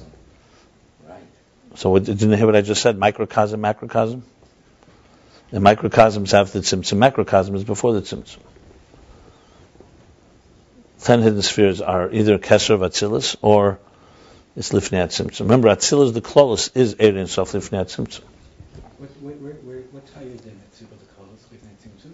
Just Atzilus? No, all the levels of air spheres, Saint Ketz, Rotzen, Kedem Alesa Rotzen Hamuchlet, Eir Habligvul, you got plenty. Eir HaKol B'Moyer, Kadem Kekadmusei, I can give you 25 levels. I mean, there's many levels. Generally 3, usually talk 3 levels is usually what you talk about. But he's gonna go there. We're gonna discuss it. So Hayd v'Hadar, but Reivam Hadras Melech means in the nations a lot of people. So he said what it means a lot, not just a lot of people, but different types. They all gather together. That's a parade when everybody honors the king's glory. He spoke about all the details. That's Hadras, Hadar, and Hayd is how the king is in his palace on his own. So Hadras is a revelation of what? Of the king's majesty. That's all it is. It doesn't have. It's the gili of, like he says, Ein Sof Shemegala Dover. That Ein Sof, which is higher than Kalim, is revealing something. That's what he says here.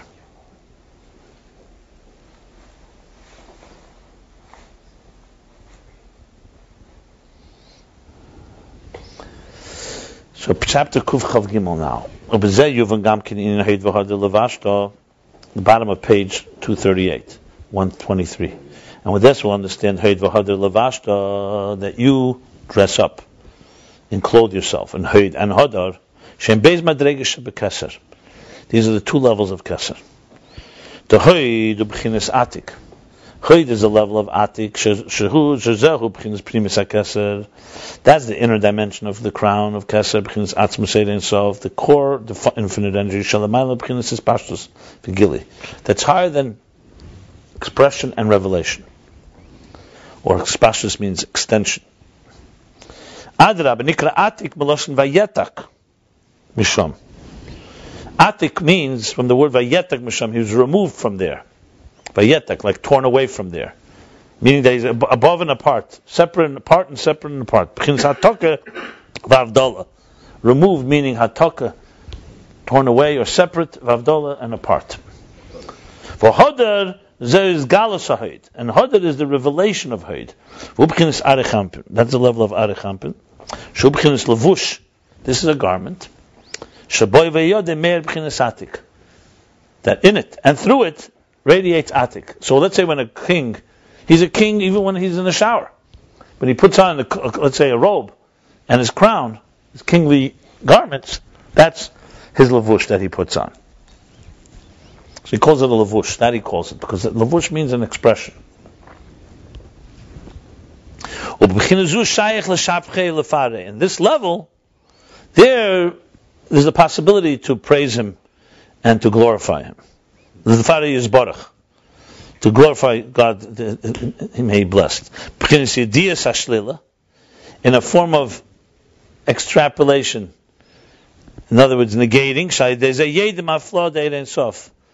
Through which you know, through this you know the haflah of the divine infinite. Like we learned before, chapter 101. What did he say in chapter 101?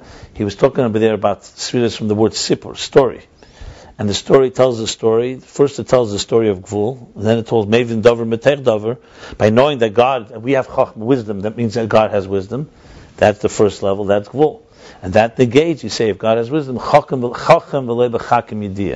His wisdom is unlike our wisdom. So you come to a deeper understanding, comprehension, he says. Bina. Pnimi is Bina. You come to comprehension that He's in the grandiosity of God's wisdom. Huh? Grandeur, yeah. I said the grandeur, the grandiosity, the grandeur of God's wisdom. So you could have understanding wisdom, why He's very wise, but then you realize it's like a wisdom of a completely different dimension. So that's Yediyas Hashlila. Because Kalim is when you making it more in chiyuv. That's correct. But the reason it's not Kalim is because it's the Etzem being revealed, not us trying to understand it. Yeah, but we get to it. Our way of, in other words, when we say, so there's God, the Hoid is how He is in His own, Hod is how He's manifesting, and we relate to it through the negation of our Kalim. Correct. He said that in Hoid is lo yishayach gam yediyas hashlila. However, Pnimisa. Why does that give you a feeling there must be something greater behind it that you don't see? No, that dressed up is not. That dressed up is already that Yediyas Hashlila. No, one second. Yeah. But behind that, there's not even Shlila. There's nothing to talk about. You're not related. It's not expressed. Let's put it this way. From the bottom up, it goes like this. Remember we started? We have a concealed container where everything is hidden. You first come to realize there's some divine force, there's some energy within it. You start realizing the container... How do you make that jump? I mean, like Abraham Avinu did it. We do it. It's called awareness. You're aware there's more than just your own indulgences. Huh? I forgot how already. Well, I got a joke, but normal people. No, all of us. Anytime it's a small little awareness, whatever it is that makes you aware that there's more to reality than what you see. Yeah, I mean that's a bit. Abraham Avinu did it through Chachma, like he. What, talk about us. I don't know. Abraham Avinu. Let's talk about you and I. We had parents. Keep going. Okay. See, the revelation begins to shine in, and you become more aware. Let's say you're growing in the appreciation. You come to realize, 1 second, all the wisdom in the world, science, all the chesed in the world is flawed, is mortal, is biased, subjective. You come to realize, you know something, there's a pure form of love, a pure form of chachma. What you're doing here is aligning yourself to the Eir HaGvul and the Eiris and Keli. That's what you're doing so far. So you're aligning a distorted Eir and Keli, or a world where there was no Eir altogether revealed, to a world where there's a bigger picture, there's a clearer picture, there's a healthier world. A healthier world. That this is Golus and that's not. And you come to understand Atzilus is an aligned world. Love is perfect, Gvura is perfect, Tiferes is perfect, Chachma is perfect, Bina is perfect. But it's still a structure. It's just a perfect structure. The machine is a newborn child, healthy newborn child. Everything is exactly aligned. Every keli, the lungs, the heart, the mind, everything. There's no toxins. Okay. That brings you now to the next step. That you realize, one second, the one who put this structure here must have Chachma. Because if he gave us Chachma, he has to have Chachma. And Bina and so on. What kind of Chachma does he have? You start realizing, you negate and say, it can't be my Chachma. Because there's no way he's just a perfect version of me, because then it's still... They just doesn't follow me. Right, and then back to the square one, which is who created him, so to speak. So you come to realize, okay, that Chakim v'chlei b'chachma yediyah. I can't say he has wisdom. I can't say he doesn't have wisdom, but I can't say he has wisdom. I can say he must have some type of wisdom that's not like my wisdom. You start to realize, let's say, the unconscious. You can't touch it, but you can negate from what you know, it must be different. And then you can start creating an image of something that is beyond. Now you're talking Keser. Now you've moved from Atzilus into Keser. In Keser, Atik and Arich, let's start with Arich, of course. In Arich, it's a Sheresh Netzalim. That's where it began. The colors begin somewhere. I mean, Chachma is a key point here, because Chachma is what leads you there. Your mind is taken there. But Chachma has that paradox too. Do you know or don't you know? Chachma is like a combination of knowing and not knowing. Like, I know, I get it, something fell into my mind, but it came from a place that I can't get. So you have this like get and not get. That leads you to Arich. And Arich leads to negation. Yediyas HaShlila. Now, all the Kelim I had, and Eris and Kelim, Chachma, Bina, Chesed, Gvura, Tiferes, I know that in Arich, it's not the way it is in Atzilus. That is Hadar. You're getting the king's that's a negation, a revelation of God's majesty, like a flaw, like he says, haflaw, the grandeur of the divine, but you came to it through extrapolation of your structure. Your structure taught you there's something beyond the structure. Then there comes an understanding and awareness of something that you realize, one second, if there's a shlila, what is he like without the shlila? How is he on his own before he... and that's atik already. That you can't even enter with your knowledge. All you can do really is extrapolate from... See, there's shlila of shlila. That's why you say, his shlila is called hashlila even. Okay? Good, that's very important. Atmos is above these also. We'll see. Let's see where he goes. So far, this is pretty good. I don't know. It's not higher than... Obviously, Atmos is higher than everything. That's for sure. But you're actually using Mashenkin, to get to these things. You're not experiencing these levels. You're using your Bina to extrapolate. That's all. Yeah, right. And then you come to a point where you realize there's something even beyond your extrapolation. Okay, that's also Bina. No, I wouldn't say that's Bina. You have no way of even someone will say, "Can you tell me something about Atik?" No. So that's it. So there's no more Bina. But you know it's there. That's the Bina. No, I did not. I don't see that. So you're telling me again? You're saying the same Bina that leads you to extrapolations leads you to Atik is the same Bina? It's not the same Bina. One brings you to at least some comprehension, except through you understand the grandeur of it, and the other one brings you to a place that's beyond completely. He didn't get there. Let's see what he says. However, in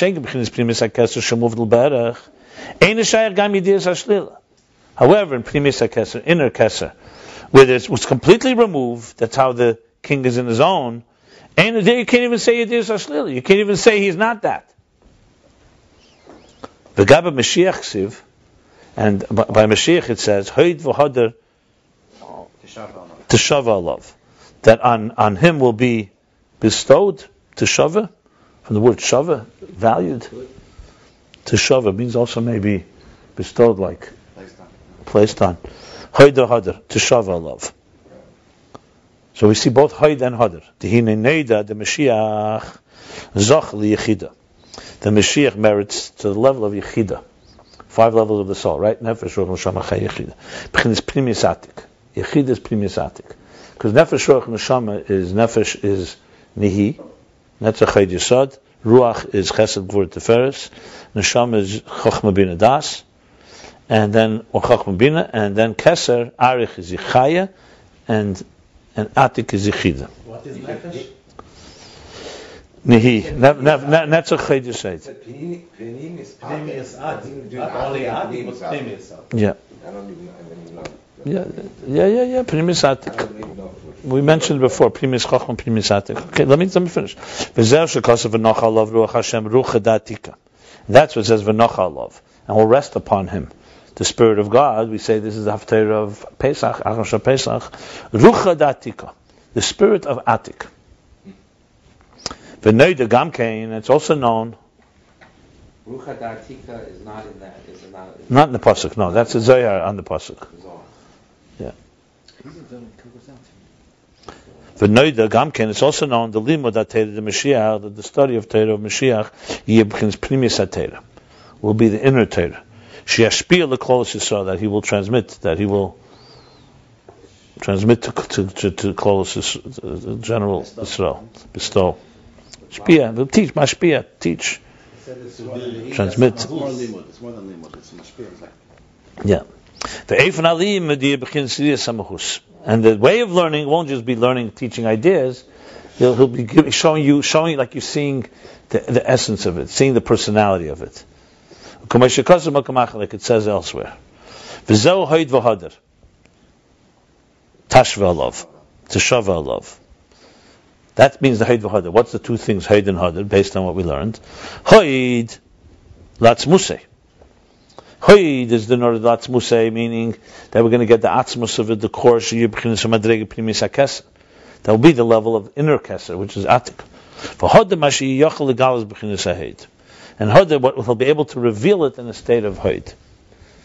So let me just explain this a moment, just to help out. Yeah. Which will help also the continuation. You see, this is going, obviously, to pretty high levels here.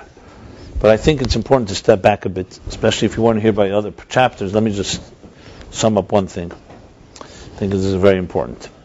Remember I've been struggling with trying to understand, and I think I've got it now. The whole thing began, if you remember Sapir, he began to connect it to Lavan and Yaakov. And there's no question that he's talking Lavan, Lavan, and Elyon. What is the level of Lavan? If you remember in Klippa, he said Lavan was Keser or Chochma. Chochma or Keser. Then he said, that's Vayitzak Shemen. He said Kachab also, I'll tell you. But Keser or Chochma. So Lavan of Gedusha, Lavan and Elyon, meaning this colorless color, Chochma is the step that connects the structure to a place beyond. Chochma tells you, Koyachma, where did that come from? Basically, I'm going to use psychological terms. I think it's easier to relate to. Chochma is where conscious senses there's something that's unconscious. Because where the ideas come from. If you recall much earlier, or a little earlier, he spoke about there's two ways. There's koyach hamaskil, so it reveals to you that there's a root where the seichel is coming from. Where is seichel coming from? So you can't put your finger on it, because that's the whole point. But you clearly know there's some type of collective unconscious state. But then there's the unconscious, shemen, not just yayin, rozid di rozid. That tells you there's something even beyond. That's not even you can't even call it the source of consciousness. So what he said before, there's like the koyach hamaskil is at least you could say it's a power in the soul that manifests what's called koyches nalamim. You can't see it; it's concealed potential. But then there's how seichel is in the nefesh itself. If you're able to look at a soul right now, what did you see? You wouldn't see anything, because the seichel doesn't even have the manifestation. You can't even call it a mocker for seichel. He spoke about this earlier, when he spoke about the storytelling, the hidden story. Now, why am I saying this? Because I think it helps tremendously to understand what we're talking about here. He's now moving into the world of this unconscious and unconscious, so to speak. I'm not talking about here, because even Yediyah Shlila is already the lowest level here now. So really, you're talking here about traveling into a world where, using an example from ourselves, can you reveal the deepest part of your soul? It's an expression, liba lepuma legalia, that a person cannot reveal in words his innermost heart. With his mouth. Right, with his mouth, puma, correct. And yet, the question is there a way to express that place? Or, you could argue, there's some things that remain inexpressible. Who says everything has to be expressed? Maybe some things just fundamentally remain in a quantum-like state, and never come out. And when they do come out, they're somewhat limited, and not really the essence. Now, obviously, God wanted us to have a full relationship with Him, as we've discussed many times. So He wanted us to learn to express the inexpressible. When you say, for example, Anochi Hashem Elokecha, so what does the Gemara say? That Anochi is an acronym. Ano, Nafshi, Kshavis, Yehavis. I have given my essence into these words. God wanted to give us in words an essence that's beyond words. So it's really a bridge of something beyond and something within existence. It goes back to the interface. So the whole point of Keser, one of the chidushim of the Arizal is that some Mukabalim said Keser is Ein Sof. Others say Keser is one of the spheres. And he said it's both. Keser is an interface. The higher part of Keser is part of Ein Sof. The lower part of Keser is part of the spheres. And Alter Rebbe goes into length asking, what does it mean, the lower part of Ein Sof? What is lower in Ein Sof? It doesn't make sense. But he explains that as well, and we also discussed this many chapters ago. But regardless, bottom line is Keser is a place that is really not consciously accessible. So we're talking about a level, that's why this is a hard level to discuss, because even Shlila is almost impossible to fully understand. And then there's a place that's even beyond Shlila, even beyond negating. So essentially we're dealing here with the core interface of Keser, which is actually, as he's summing up, this is the beginning, the whole Hemshech began with Keser. B'shar Shekdimu, that's with the Ksarim, the crowns that they, Nasa and Nishma, so that's why he's going back to Keser. So what we have here with Keser is that there's two levels of it. And Mashiach captures it. Will Mashiach reveal to us the essence? And then you could argue, if it's the essence, then it's not revealable. And then you say, so the paradox, revealing the unrevealable, basically. That's what the key here is. So there's a pasuk that says like this, that in the future, Lo Yilamdu Eid Ishas Re'u, in the future, no longer will one person teach his friend, Ki Kulim Yedei Eisi, because all will know me, Eisi, L'miktanam Vad G'delam, from young to old, from small to big. So the Rebbe's father, and the Rebbe elaborates, it's a contradiction here. You say no longer will there be someone teaching his friend, because everyone will know me, everyone, and then suddenly, Chatan and Gadol. If he didn't say the last two words, it's beautiful. Okay, today we need teachers, and we need people to teach us. Then we'll all be connected to the essence. So why there's a Chatan and Gadol? The answer is because God's not going to destroy the distinction of existence. The thing is, a Chatan and a Gadol, each in their way, is going to relate to the Oisi, the essence. So there's a part that you don't need a teacher, but we all have a connection to the core, but there's a part where there will be someone that's greater than another. It's not a contradiction. Today you only have class distinctions. You don't have that equality part. I mean, the Etzem you have it, but not in any revealed way. So essentially, Hod is saying a Mashiach, you're saying he will reveal the unrevealable. But here's the key beauty here. If you jump from, let's say there's no Arich. Let's say Keser was only Atik. And you jump from Atik to Chachma, you're going to have a big problem. Someone's going to have to be compromised. Because Atik is not even Shlila. You can't get to it from the bottom up. Atik is a jump. Atik is Netak. It's removed. So how do you jump from a world of expression and ideas to a world that's completely removed? That's why you have Arich is like that in-between place. Arich you get to through Shlila. You say, okay, it's not my Chachma, so God has a greater Chachma. Well, let me meditate on that. What does it mean, a Chachma that's not like my Chachma? And when you acclimate yourself to that, you're ready then receptive to the Atik. Suddenly, can you become aware of that? Beyond of the beyond, the beyond of beyond. But you can't get to beyond if you don't get beyond. He doesn't. I use that pasuk. He doesn't say that here. I'm just here. What he says is, let's read his words here. So it's like this. There will be the level of atzmus.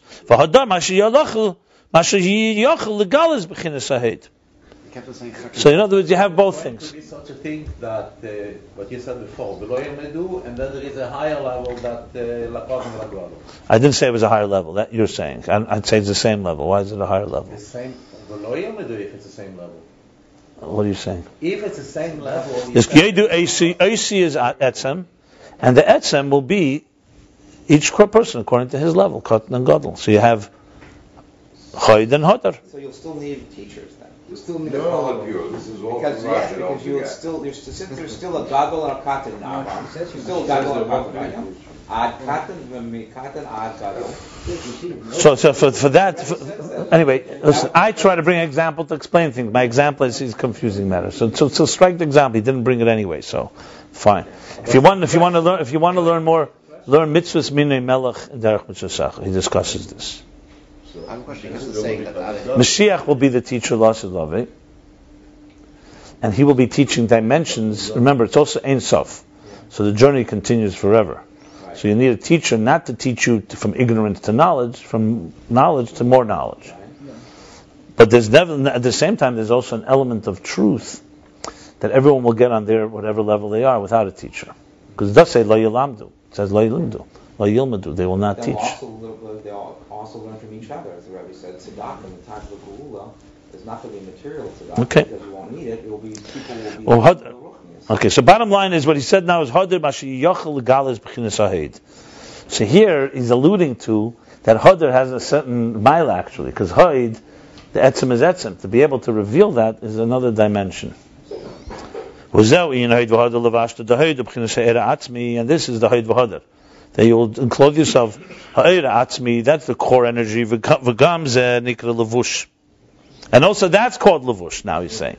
Not just Hadar is Levush. Before he said Arich is a Levush to Hadar. Hadar is a Levush to Haid. Now he says Haid is also. Because it says Haid V'Hadar Levashta. The Pasuk says Levashta both. You will dress up both in Haid and Hadar. So now we're going to a level that's even beyond. Now we're going to a level that's beyond the beyond the beyond. Okay, you ready? Right. Because this too, even Haid, is still is infinite energy. It's just infinite energy as he is on his own. It's not the Etzem. He said the oil ha'atzmi, but not the atzmi. Right. And every energy is a form of a garment compared to the core, the Etzem, source, the essence. It's only a revelation of the core.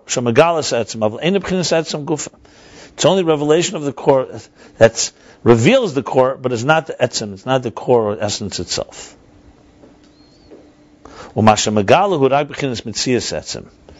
That's one thing. It's not the core, it's only a revelation. And what it reveals is only the existence of the etzem. You see what's going on here?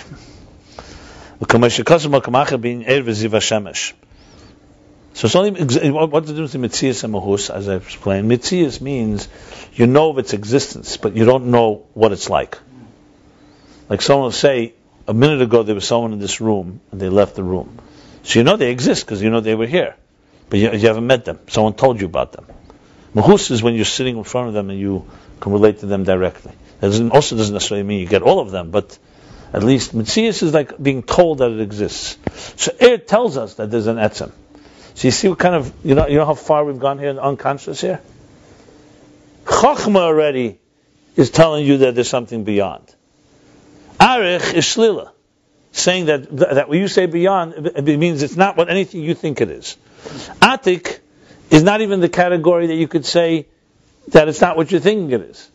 And even that is just telling you that there's an existence of a source that put the whole thing here. So we have here the Mahus Atzmus, you have Metzias Atzmus, that air is Megala. You have Atik, Arich, and then Chachma. Wow, 5 levels right there. The oil is the Metzias Atzmus. Oil is Metzias Atzmus. Then you have the Mahus Atzmus. No. It's Metzias Atzmus, but it's not Atzmus. It's Megala Metzias Atzmus. Megala. So there's Mahus Atzmus, Metzias Atzmus, Gili Metzias Atzmus, Arich is Shlila, and Chachma. Okay. Doesn't Metzias come first before Mahus? Depends whether you go from the bottom up or the top down. From the highest level. No, Metzias is after Mahus. Metzias is a level where you don't even know it. Mahus, you say the person that's Metzias. You're not listening. I didn't say that. I said the opposite, the exact opposite. You said that somebody who came into the room, you know he exists, but you didn't know who about him. If he left, that's not what I said. That's exactly what you said. Exactly what you said. The Mahus means that you don't know anything about him. That's what I think you said. Metzias means someone tells you that it exists, but you don't know that it exists directly. The way that you see it, like Yeah. You tell me what I said, I'm telling you what I just said. That's what I said. Maybe you don't remember what you said exactly. Oh, there we go again. Don't take it. It's ridiculous. And you're fitting my words into you, and maybe I don't remember what I said. Not fitting any words. That's exactly what you said. Somebody in the room. You don't know anything about him. That's what you said. The Metzius was somebody in the room, but you didn't know anything about him. No, that's not what he said. That's not what I said. We all don't remember. No, I said that's not what you said. I'm saying that's what he hears, not hearing. Right. It's called listening. You see what I'm saying? That you can't train this? Of course. In the room, you knew he existed, but you didn't know anything about him. No, that was the second one. I know nothing about him. It's not what I said, Eliezer. I'm telling you, it's not what I said. We'll review the tape, as they say. 1 second. Here, other people also didn't hear. No one remembers what I said. Now what? The Metzius is deeper than Mahus? Not deeper. I didn't have a question deeper. I said Metzius that you know there was somebody in the room, and you don't know the Mahus, you know nothing about him. Exactly. That's exactly what I said. That's exactly what he said. Okay, we have a little communication power. That's why it would seem, according to that way, the deepest level of God would be just the Metzius of him, because you don't know anything. What are you talking about? Who should show some type of understanding about it? The Yesh That's not the way we're discussing Eliezer. There's a different context. Metzius means that you don't understand more than that. But he exists, just that he exists. It's a very external thing. You know nothing about him. I'm writing down these 5 levels, and which is very important, and it seemed like Metzius would come. Anyway, Mahus is the highest. That's what he is, really. There's Metzius, the Gilui. Metzius is just knowing that it exists. Who reveals that is Atik. Arich is Yediyas HaShlila, and then Chachma and the rest of the spheres is Yediyas HaChiyuv, basically. Where you know directly. At the end, he's talking about Mashiach should come. He's giving all the details. And then he's concluding, and all of this is only Giluyim. What we want, it should be the Atzmus. At the end. He's talking about very high levels and said, and all of this is only Giluyim. He's asking for the Atzmus. That he's talking here. Like it says elsewhere, like it says now. So he's talking like this. So Gilui, which is what Atik does, that even Hoid v'Hodar, they're both lavashta. They're both garments that Atzmus dresses in. So even the core energy, even before it's revealed and expressed, is also a lavush. I'll say something about this in a moment more, but let me just see the example. Because kol eiru b'chinas lavush, l'gabe etzem. Energy and revelation. Remember here, really, eir means gili, revelation. It's not gili; it's only revealing, but it's not the core itself. It's a revelation of the core. And also, umasha magalu rak b'chinas metzius etzem. A second point. Not only is it not the core, what it reveals is only that it exists. The core exists, but not anything about the core. Right. Rak. Now he's explaining what that means. What means the core? You only know that it exists. Like it says elsewhere, like the light and reflection of the sun. The guf moed hashemesh. That the actual body, the actual celestial body called the sun, liyesi atzmi, being that it's a core, it's a source. It's not a reflection. How do you move the legamri min ha'er? It's completely separate from the energy. As much as the light is transmitting the energy of the sun itself, the ball of the sun, the physical hot ball out there, is completely separate. The air, if someone looked at the air, you would not know what the sun is like. You know the sun gives off light. You know the sun is very powerful. You know the sun gives off heat. But it's not the personality of the sun. It's not like you're having a little taste of the personality of the sun when you're standing outside and the sunlight is striking you. You don't get anything about it. It's completely movable. Because it's an etzem, and that's air. And that's a sun. That's already a physical entity. We're not talking about God. So what it is, you only know something. He says you only know Metzius HaShemesh. You know, if the sunlight reached here, you know there must be a sun that's giving it. But you don't know the Mahus. It's like what I said, the person who left the room. You know that it exists, but you don't know what it is in any possible way. The light, the sunlight, all it reveals does not reveal the personality of the core, only that it exists. And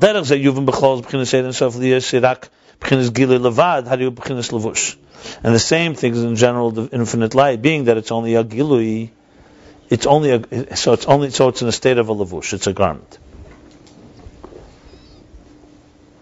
So if you want to say that, what's the difference in garment and container?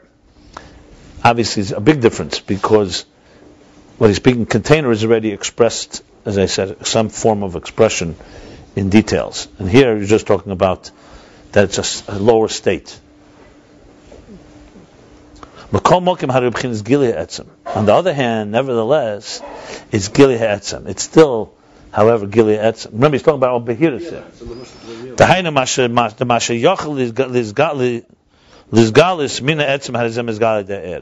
That whatever is, in other words, whatever is able to be revealed, it does reveal. That's a very interesting line. So whatever could be revealed, it reveals.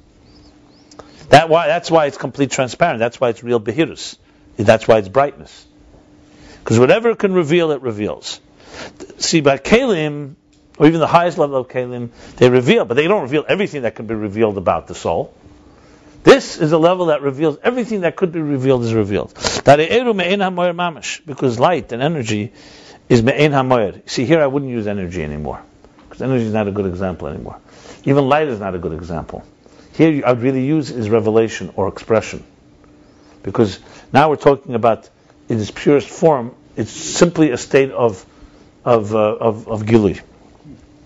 That eru me'ein hamoyer mamish, because is me'ein hamoyer is exactly similar. As much as it's only a reflection, and it's only does not reveal the muhus, but what is it? Remember, it's like ein bechlal el mash. It's not ein bechlal el mash b'klal. Ein b'prat el mash b'klal. You could say the light doesn't tell us much about the sun, but the light has nothing else but the sun. So it's like hu mekame shleilim ve'ein elam mekame. In other words, the light has no entity of its own. That's the other side of the thing. So light really, in this case, you could say revelation is the real correct word. It's hard to explain it, because when let's say this room is a dark room, and then you turn on the light, two things are happening really. One is there's an actual light. You can even study the light. You can say, okay, it's coming out of the light bulbs. It's this and this strong. If I make a stronger light, it'll be even more bright. I'll dim the light, it'll be less bright. But there's another thing about lightness which is critical. The light is a revealer. I'm not talking about now what kind of light, how strong. It's a reveal. There's the revelation that it creates. That now a dark room has suddenly become clear. There was a table and a chair. This is the purest form of light when you talk about the highest levels. All it is letting us know something. It's like it's revealing the atom, the source. It's like you're driving on a road and you have headlights. The lights, all they do is they're not changing the road. They're not shifting anything. All they're doing is illuminating the twists and turns of an existing entity. So this is air in its purest form. So all it is, so really, we should call it either expression or revelation, or gilui is the right word. Gilui means in that sense. So on one hand, what is it? On one hand, what is it? It's not the essence. It's not the core. It has nothing of its own. On the other hand, all it is revealing something that's there already. In this case, Atzmos, that's him. And there will also be a revealing later. It's going to reveal the power of the Kalim. That's why Torah Air reveals everything. Even the power of Tshuva that's higher than Torah Air is also revealed. Because it's a revealer. A revealer means you may have more potential than someone else, but then someone reveals it in you. The revealer doesn't have to be more powerful than you. All it has to do is be able to reveal you. So now we get into the concept of what's the antithesis of revelation? Concealment. When you don't see it, when you're not aware of it. And here's the key. You're talking about awareness of something that is really beyond awareness. Because you could argue, as I said, unconscious is meant to be unconscious. But that's not what Hashem wants. He wants a revelation of a core essence. Because you could argue, one second, if the Eir at the end of the day is only telling me that it exists, but it doesn't tell me what it's like, why does it not tell me what it's like? Because what it's like is impossible to express. So what did we really achieve here? So not here, but in other Maimorim, or maybe he will get it, because Eir is so bottled to the Moir, it can also reveal the Muhus of Atzmos too. But he's not there yet. We're going to get to that place when we get to that place. Not saying it. No, but he'll get there, because Eir can be split, because he's saying here it reveals everything that could be revealed. But remember, it can reveal everything. Yeah, everything. Yeah, but remember that once God also created a yesh, and kalim and a yesh, and then comes then can reveal an atzmus that can create such a yesh that itself can never reveal on its own. Only reveals the mitzias. And the that can reveal through the yesh, the muhus of atzmus, that's yesh amiti and mitziusim atzmusei. I'm just mentioning it for the record. But itself doesn't have that ability to do. But because is so bottle, it can convey to us. Now, if God didn't create an existence, obviously it wouldn't convey it. Let's put it this way. If the sun was able to, let's say, create something, then the light, even though light only tells you about the mitzias, existence of the sun, but the fact that, let's say, the light carried power and suddenly something was created, you have to say, now I understand something about the sun. So the light reveals it, but even though it's revealing it through another experience, so to speak. I'm just mentioning it for the record, because that is going to be part of the discussion, not right here, but in other places. So it's the yesh and the but is always a revealer. Whatever it reveals, it reveals. Did I hear you correctly in saying that the ultimate answer is going to, or one of the answers is going to be that, here we have the problem that the Or is revealing as a revealer, but it doesn't tell you anything about the personality, the essence in it that it reveals. But you said that in order to accomplish that, it has to combine with the yesh, with the kelim, and that will ultimately reveal the essence? Yes. I was just worded that differently. The content you said is right, but not that it has to. It's because God created the yesh, so that brings out a part of Atzmus that only Atzmus can create such a yesh. The fact that God created a yesh and dir b'tachteinim, that teaches us that God has elements that reflect God's personality, that are beyond what Eir on its own could reveal. God's elements. Hashem put in the yesh his elements. That's one way to put it. Or the mere fact that he can create a yesh like that tells you that he's certain types. It tells you something about him. Like he says in the Geras HaKodesh, Alter Rebbe wrote right before his Istalkus, he wrote that to create something that has no sense, that it has a source, comes from an Atzmus that has no source. Eir itself does not necessarily tell you that. Eir can tell you, I can tell you that there's a sun, there's an Atzmus, but I can't tell you anything more about him. As a matter of fact, some places it says that Eir can tell you that there's a source, but you don't know whether that source has another source or not, maybe not. How do you know? Yesh tells it, because a yesh is such an existence that there has to be such a... It has no source. That says that in the Geras HaKodesh in time. That's why it's the Rabbatachtenim. Yeah. But anyway, I just wanted to say it for the record. Right now what he's talking about is the other half of things. So we have here now both sides.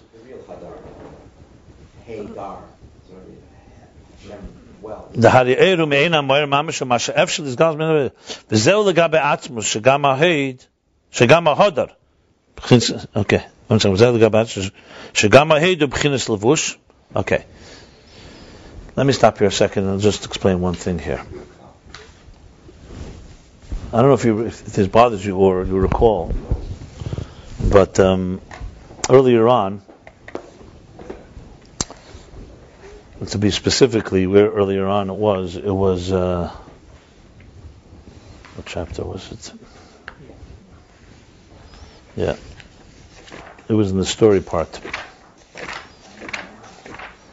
So remember, he spoke about Eita Er Kesalma, that God wraps himself in light like a levush, like a salma, like a garment.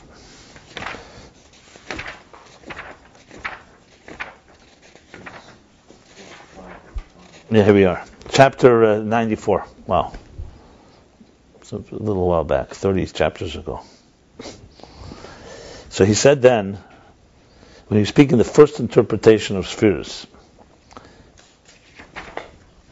actually the second interpretation, sorry, I think it was the second. Yeah. Second interpretation of story, 30 chapters ago. A long time.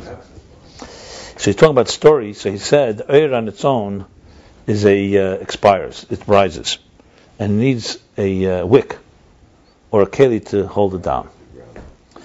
And that's when he was saying how the kelim are revealed, they tell the story of the light, because without the keli, you won't have the story of the light will disappear. A runaway light, So you need the keli to ground it. That's what he said there. And he brought a proof from a medrash that said, the medrash asked, from where was light created? So it says, because God, so the answer is, Amalei Nasativ, God wrapped himself in a shirt, v'hivuk, and basically hivuk, he what's hivuk? Radiated, even more than radiated, havhoka, like, havhoka. Yeah, no, hivuk, yeah. Hivuk was it. And he asked the question, what kind of questions? What do you mean where light was created? Where was everything created? It was created by God. God created everything. Why light is a bigger question? The answer is, because light is the only entity that without a grounding force, we can't relate to. So the question is not who created light. Who made it a nivra that it should be grounded? And that's what you need, is the garment that God put on. But Chassidus and also Ayin Beis brings two interpretations. So when you say that God wrapped himself in a shirt, he wrapped himself in a shirt. Does it mean that he wrapped himself in a levush, and through that he revealed light? That's what he said in interpretation number 2. He wrapped himself in a keli, in a garment, and the garment allowed the light to be grounded. That's like the wick or the container. But here, if you go back a few chapters back, he says there's another medrash that says Eiter bisalma. I'm sorry, that one is bisalma.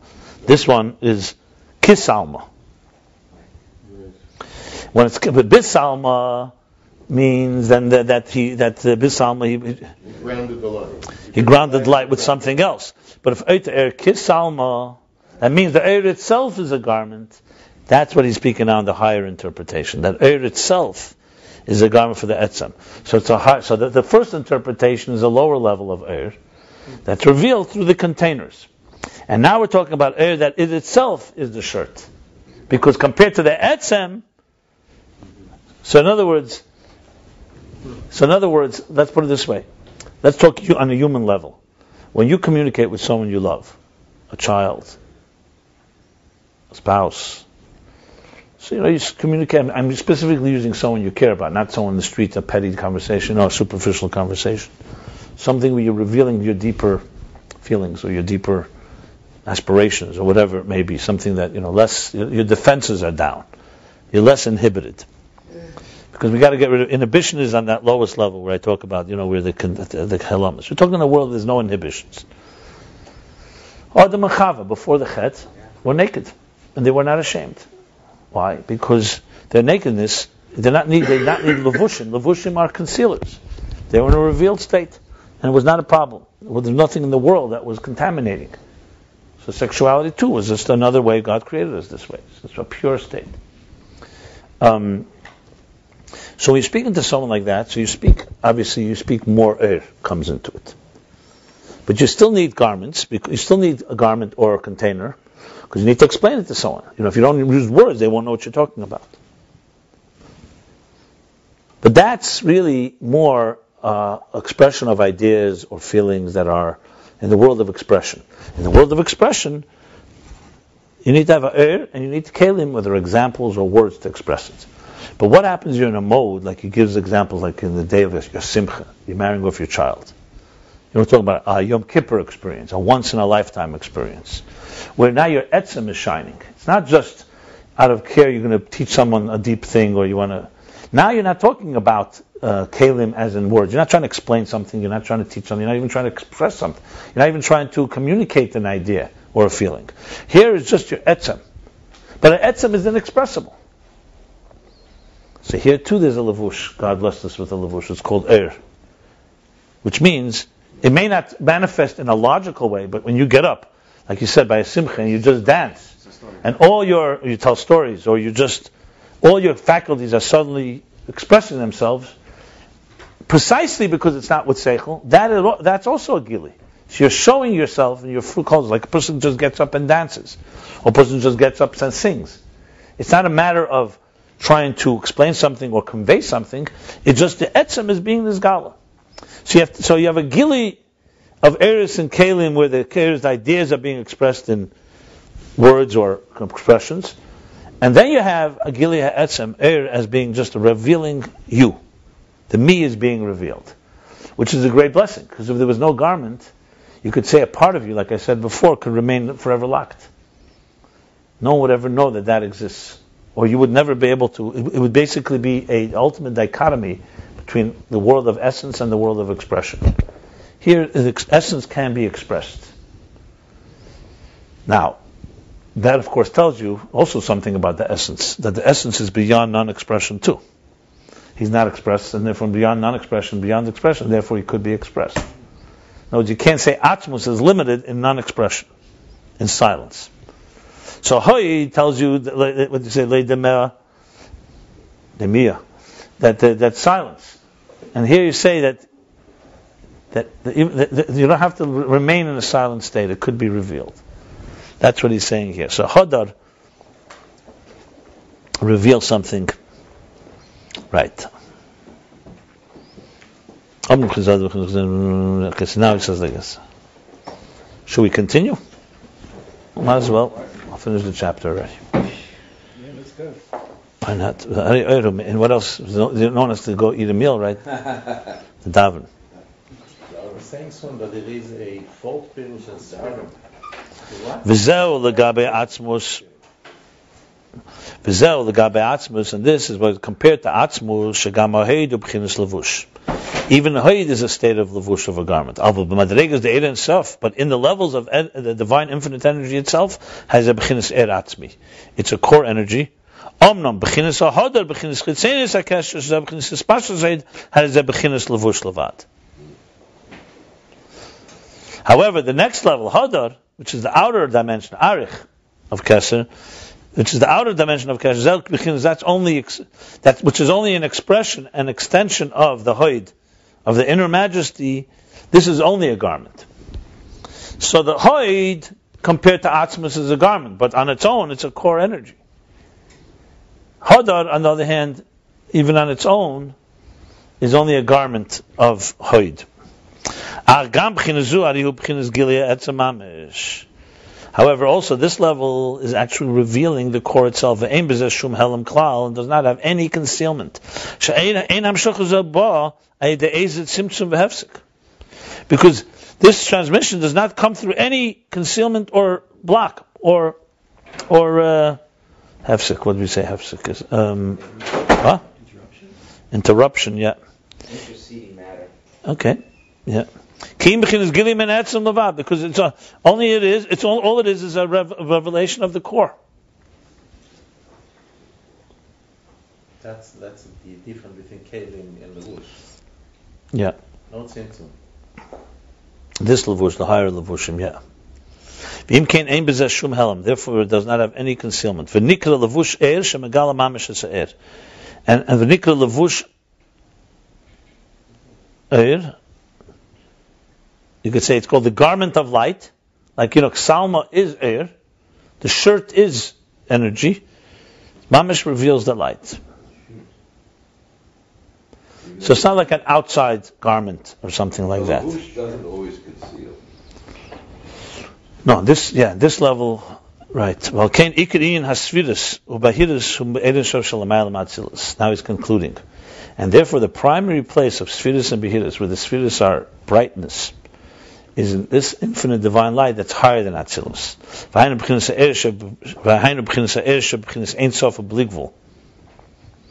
Which means an energy which is Ein Sof, infinite, and no end, which is literally a revelation of the core. Okay, so 1 second.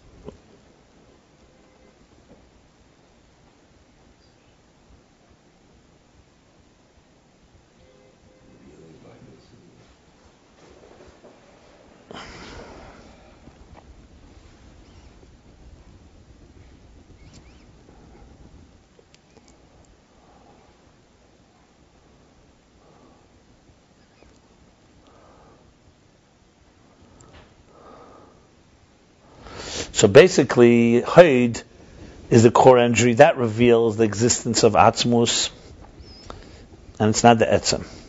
And Hadar reveals the existence of the core energy. So what Haid does to Atzmus, Hadar does to Haid, basically. is what he's saying. Okay. What's the difference between The Kol Mashiach. this oil, what he explained now, and oil in Atzilus? What he said before, he said at length. That this oil we could relate to? He said like the Malach, he's by himself. Eir Atzilus is already Eir Gvul, which is connected to a structure. So when you're learning Torah and you understand something, or you're expressing Chesed, that's what we're talking. That's Eir and Atzilus. And Atzilus Eir is revealing the structure of existence. It's the structure, Chesed. Here we're not talking. You don't hear the words Chesed, Chochmeh. You don't hear any detail. This is Kabbalah El Malchus Shamayim in the broadest sense. Question is whether it's revealed or not revealed. When you're Makabel El Malchus Shamayim, not El Mitzvahs, Shema. Makabel Malchusay. So there's Malchus before Kabul. There's God is Be'etzem HaMelech. That's Hoid. Hodder is Reiv Am Hadras Melech when the Am appreciates it. Eris and Atzilus is already dealing now when they go back to their lives. They follow the directions of the Melech. The Eris and Atzilus, they also have Levush, the Dargi of Levush. Yeah, but they're the Levush. We spoke earlier. They're the Levush is already, as they go to lower levels. Their Levush are real concealers. There's like Levushim. See, that's why I said the two Pirushim. That when we put on garments, that's a concealer. It's protecting you from the weather. These garments that we wear are concealers. The Vush he's talking about is like a Levush. It's basically like this. Etzem, Levush that is just an expression of the Etzem, Eris, Kalim, and then Levushim lower than that are just concealers. So there's Levush revealers, Levush concealers, basically. And the both ends of the spectrum. It's really what's going on. Yeah. Well, no, not the Levushim loiter. That's Kalim.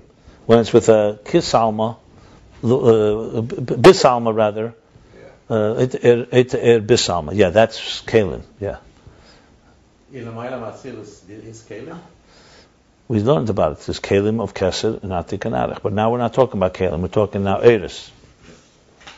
There are Kalim. That's like Chikika. The engraved letters of the Luchas is L'Mailam Atzilus. That's in... So the Levush is in the oil. Yeah, well, the Levush is the Oyer actually.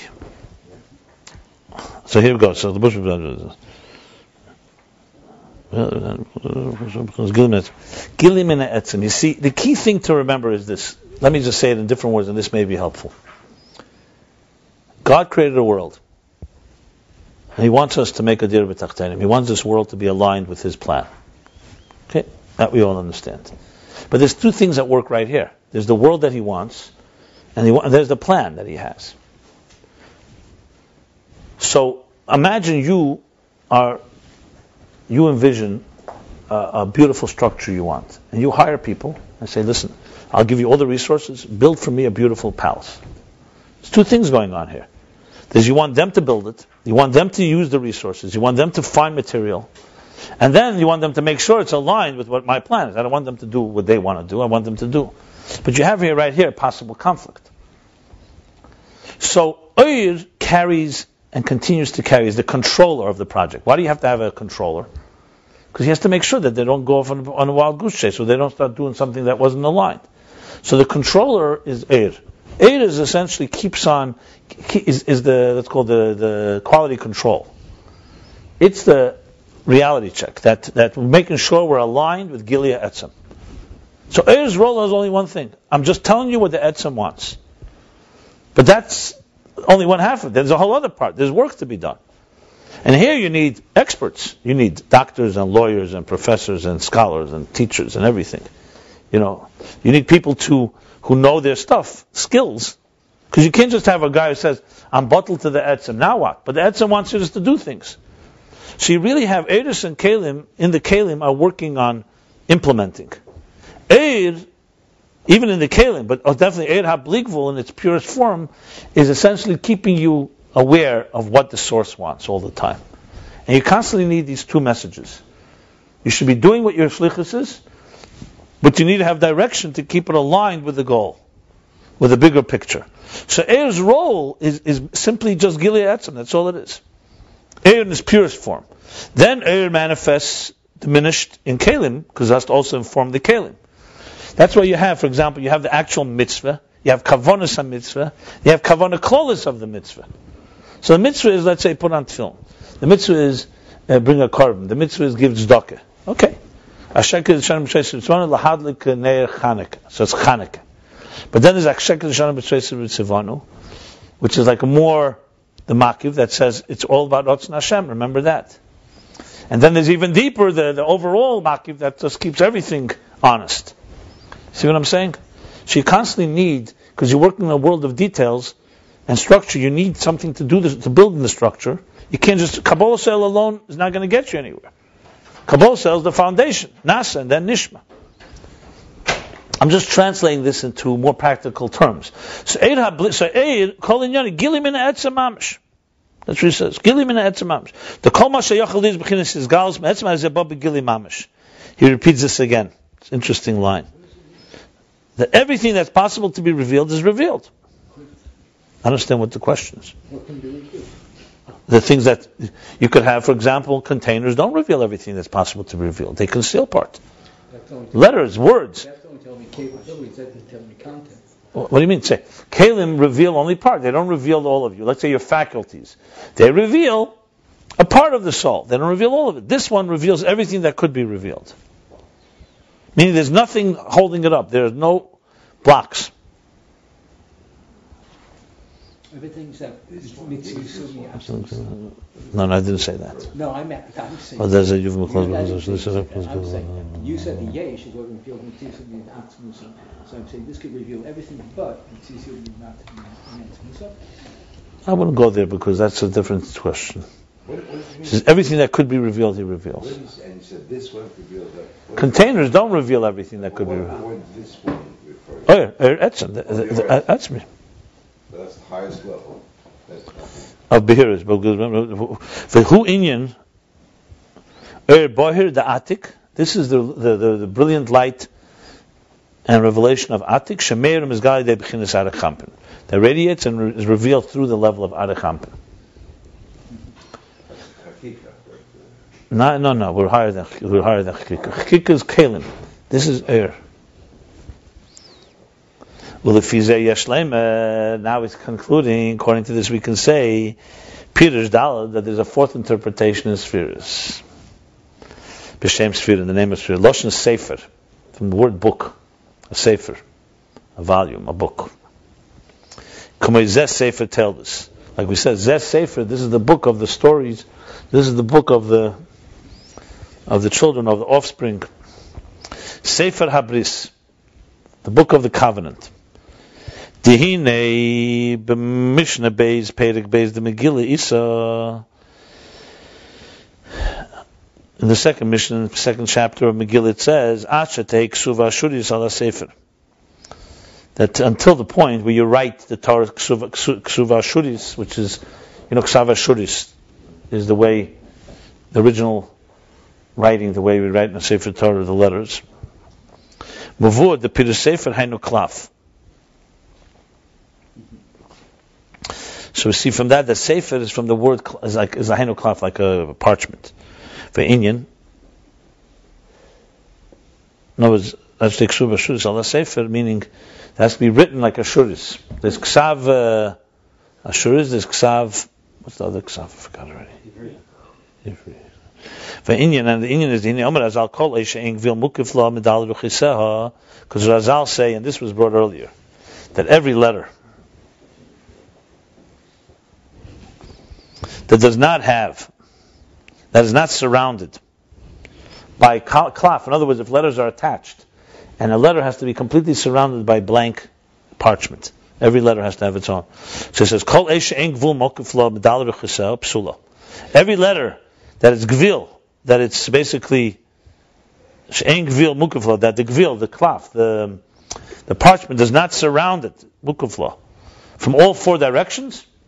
In other words, if it's connected to any letter, above, below, right or left, psula, it's invalid. So we see from this that the letters are not what's prominent. What's prominent is the parchment. Because ink just darkens the parchment. The primary letter is what's made out of the klaf. out of the parchment. In other words, the key is that you can't just write letters. The letters have to be made within the parchment, and the parchment is a critical role that plays a role that separates. In other words, like the white space is as important as the dark space. Even more important. It's only through the ink that you reveal the letter from the parchment. In other words, what he's saying is like this. Interesting. It's not just you taking a piece of paper and you have no choice. You need to. How are you going to put words? How could I write something to you if I don't put it on paper? He's saying here's the other way around. The cloth has within it everything it needs. The ink you write is just revealing from the parchment letters. So really it's a parchment that is revealing letters to us. And that's why that din is. Because why is it so important? Who cares? If I get the message across to you, what do you care if the aleph is connected to a nun? If you can read it, what difference does it make? Because it has to be letters of the parchment. It's not just letters like that. That's what he says. Why is it at the ikr? I can understand it's got a partnership to do with the OCOs, the yab. But why he does say, all right, ikr cloth, meaning that the still to make a. I hear what you're saying. I'm not positive, but it looks from the language it takes suvashuz ala sefer, because it looks like from the mitzvah, from the Gemara and Begillah, it looks like that it should be written those letters ala sefer. In other words, the key part of the mitzvah is not writing letters, but writing them on something of a parchment. So it looks like that the so-called committing it to the parchment is a bigger part of the mitzvah than just committing the letters. Maybe that also explains another thing. Why can't you just write it on any piece of paper? What's wrong? You don't have a Sefer Torah, so don't have a cloth. Big thing. It's the message. You come to a Torah, you don't have a Sefer Torah. Read it from a book. So clearly the cloth looks like... I know from other places I can tell you what it says. Because it says when God wanted to give the Torah, he says he took dark fire and put it on top of white fire. So the main thing is the white fire. The dark was just to shape it. But the main thing, because you want Torah to be manifest in this world. He doesn't say this here, but other places, the cloth represents Elam Hazeh. He does say it later? Okay, fine. In other words, the cloth, the parchment is it would be like saying you'll convey to your children the ideas, but you're never going to give it to them in tangible terms. The cloth is a manifestation of the letters in the real world.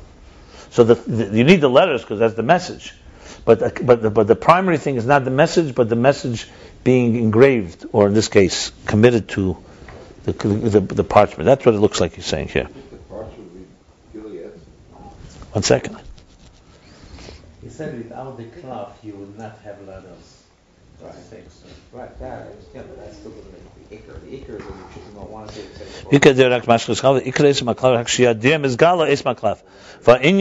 and the inyan of this is the ima yesh shetmunas ha'es. The inyan of this is that even though that the tmunas ha'es, the shape of the letter, tmunas ha'es, the picture, the tmunah is the image of the letter, the outline of the letter, hurak ma'adiyeh is only from the ink. Without the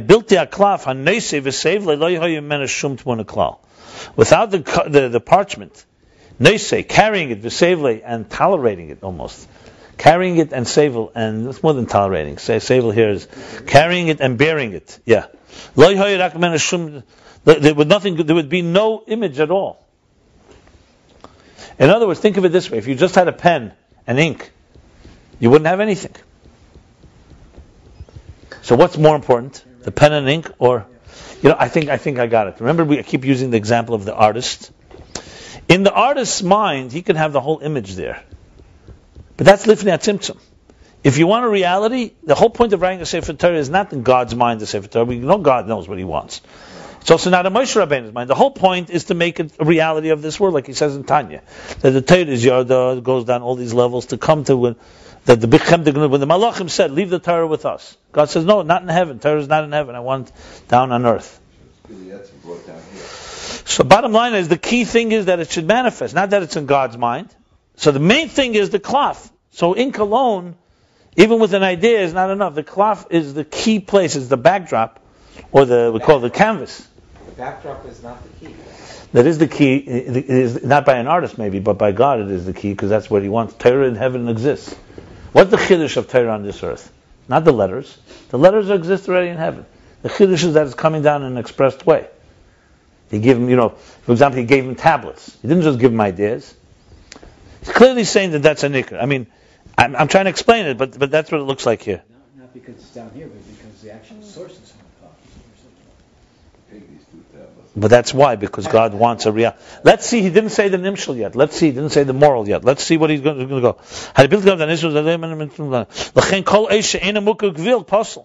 That's why every letter that's not surrounded by parchment is invalid. And if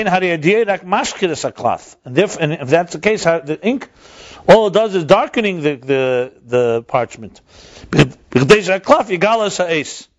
It's darkening it in order for the parchment to reveal the letter.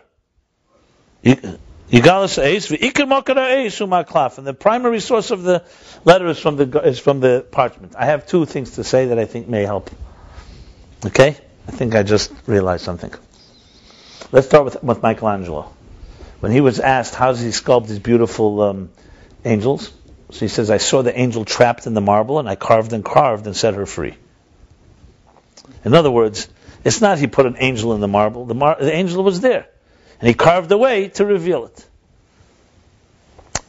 If you ask some people in graphic design, they'll say what's most important in letters on a page is not the letters, but the white space around it. I'll give you an example. If you don't know what you're doing, take letters and put them on a page. You'll see someone will read it, they won't be able to really read it. Because there's more white space on this page than letters. So, what are you doing? Are you making letters on a white space, or you're taking a white space and just moving away enough so you should be able to see letters? So we think, in our mind, we're creating letters because you're taking ink. What you're really doing is you're allowing the cloth to not just be a cloth on its own. A parchment would be blank. You're bringing out the letters from the cloth. You're bringing the angel out of the marble. That's what I think that's the key thing.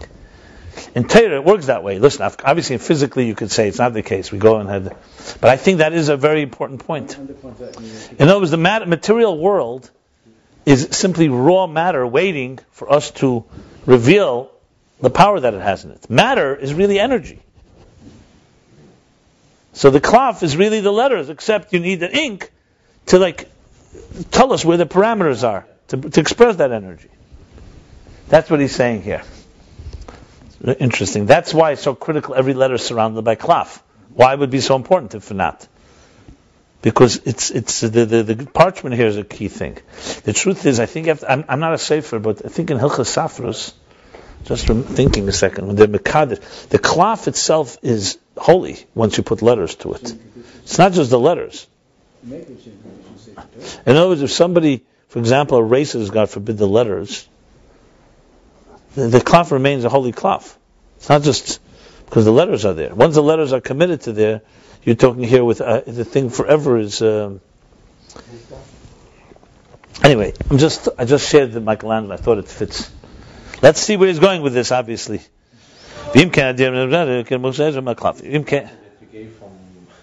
Michelangelo. It's powerful. Yeah. I don't want to use him as an example. But it's a Malach Mechol, Michelangelo, the angel Michael. Here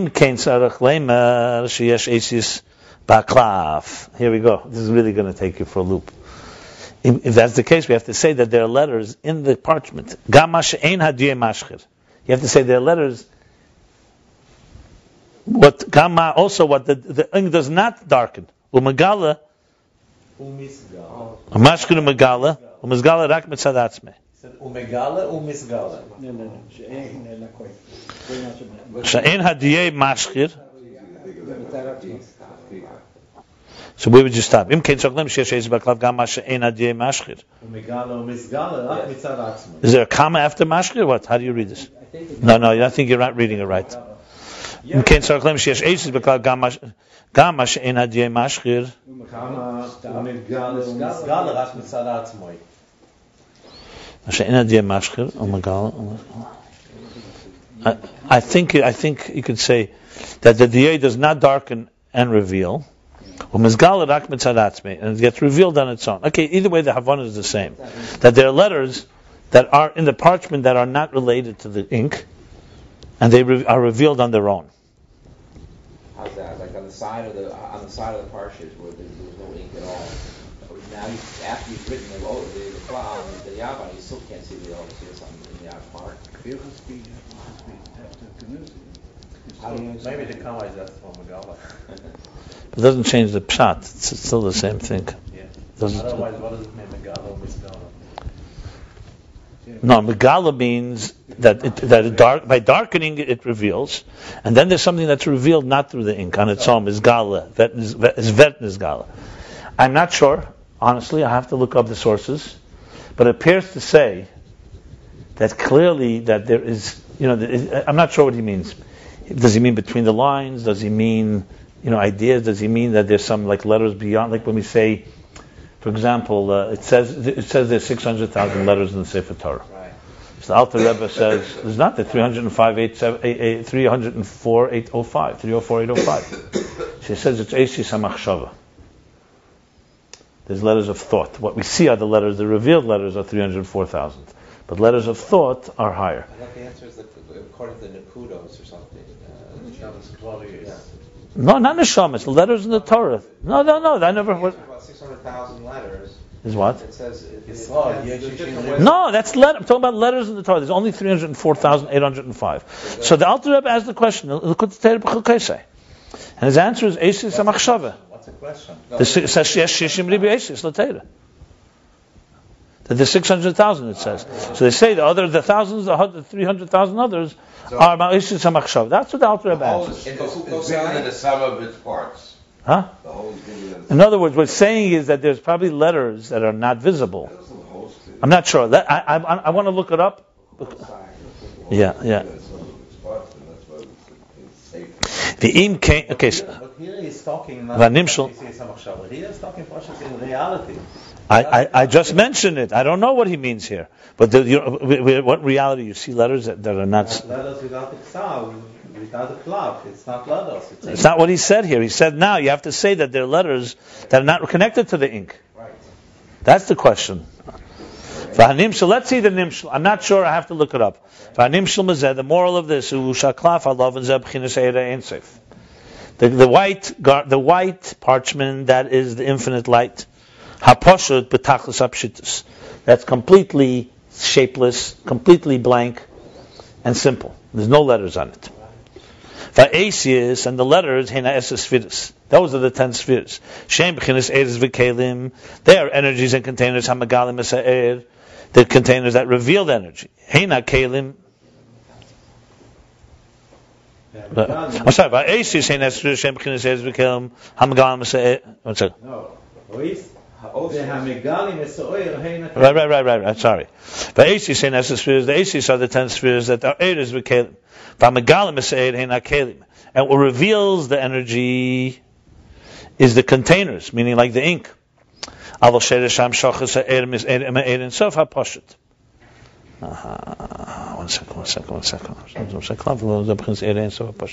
The parchment is Ein Sof. That's plain. The letters are 10 spheres with energies and containers. What reveals the energy are the containers. So what reveals the energy, meaning the letters, are the containers, that's the ink. But where is really the letters, the energy of the letters really rooted in the Ein Sof HaPashut, in the cloth, in the white space. In other words, it begins with white space, which is the plain, seamless, shapeless parchment. Kalim color the Eris, so you have ink, but that's just revealing it. But where is it coming from? Where is it rooted? Is in the cloth. This is, for example, white parchment that carries and contains. What do we say? Carries and what do we say? Sevel and bears. Letters. Same things. Energy that's from the infinite divine light that actually yesh lemish is b'chinas er pnimi. Only thing we can say that this is er pnimi. It's er pnimi because it's Asius.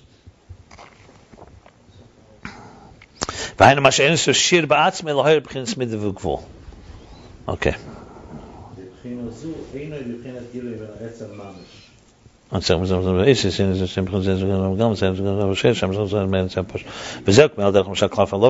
fine.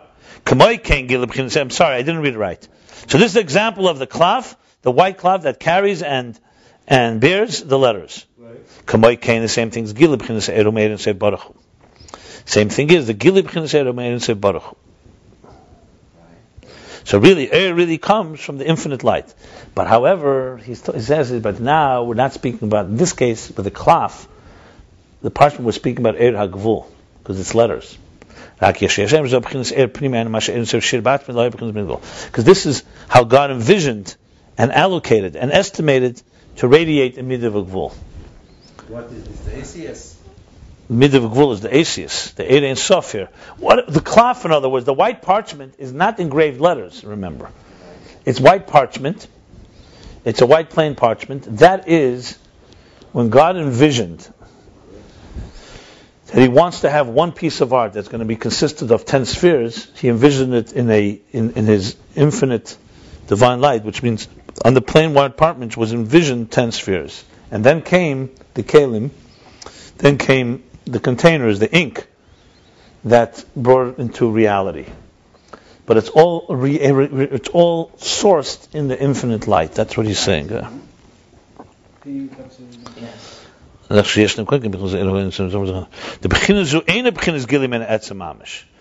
But this, in other words, it's one level below the Gilim and Etzemam. Okay. This level is not the revelation of the core itself. Because this energy is in order to radiate, and it comes through a concealment. And for sure, the containers, so through the containers, the energy, the light is not revealed the way it is. So what did he speak before? I'm going to explain in a minute. I'm going to explain. However, there's also revelations from the infinite divine light, the simple divine light that does not come through containers. The b'china b'china sefer. This is the level of sefer, the book. Hayna b'china sfiris. U'behiras mamish. This is sfiris u'behiras mamish. Shu b'chinas gilim and etzem mamish, which comes literally from the core of the source. Beautiful. Let me finish and I'll explain it. And this is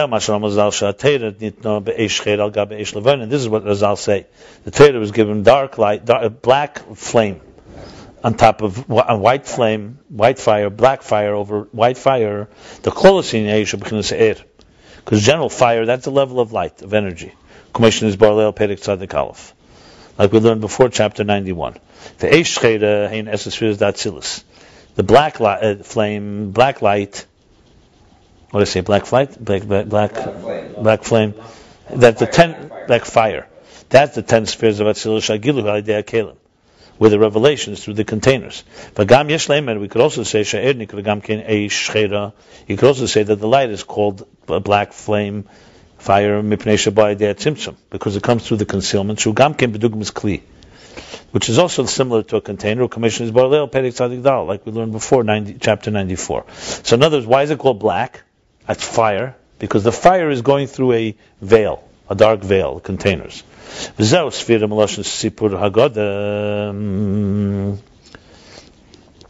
finished. 1 second. So we got that. I'm going to explain in a moment. And this is the meaning of Sfira from the word telling a story and the narrative. Like he said there, that the containers reveal the energy. But the white fire is the energy and the revelation of Atzmas Ein Sof HaPoshet B'Tachlis. That's completely white. There's no black there. There's no ink. Completely pure. B'Tachlis. V'huyin Sfira Meloshen Sapir V'Sefer. And that's already Sfira from the word Sapir, brightness, and Sefer, a book. U'B'derech Prat, and more specifically, B'Teira, in Teira itself, Yeshlema, we could say, Shezab Chetzenes or Pnimis B'Teira. The outer dimension and the inner dimension of Torah, or the level of the secrets of the secrets. Gam yeshleim. We could also say mitzvah. We could also say this is mitzvah, positive mitzvahs, and mitzvah, negative mitzvahs. Okay, let me explain this. This needs some explanation. Very heavy duty here. Very heavy duty. We still don't understand in the model, the cloud is... Yeah. In the Nimshal, I understand it perfectly. In the Nimshal, it's very clear. Here's how it works. So here's how it works. The Atzmus. So the Etzem, Mohusa Etzem, we're not talking about. We have Eir HaBligvul, that's higher than spheres, is basically just revealing the source. So it's a revealer. As it's a revealer, it's the purest form of Behirus. Because everything lower already has some shape and form and has some concealment. Not just the garments. Letters, containers, they reveal, and they may be even transparent, but at the end of the day, there is something there that's more than just revealing the source. There's an identity, there's a piece of glass, there's a mushal, there's letters, there's words. In those words itself, we went all the way up to Kelim of Keser. That's Kelim of Atzilus. Then there's Kelim of containers of Keser, and there, it's already engraved. So now engraved is already of the same substance of the Eir, but it's letters, it's still letters, it's still a form of expression. Then he moved to even more brightness, is the Eir itself.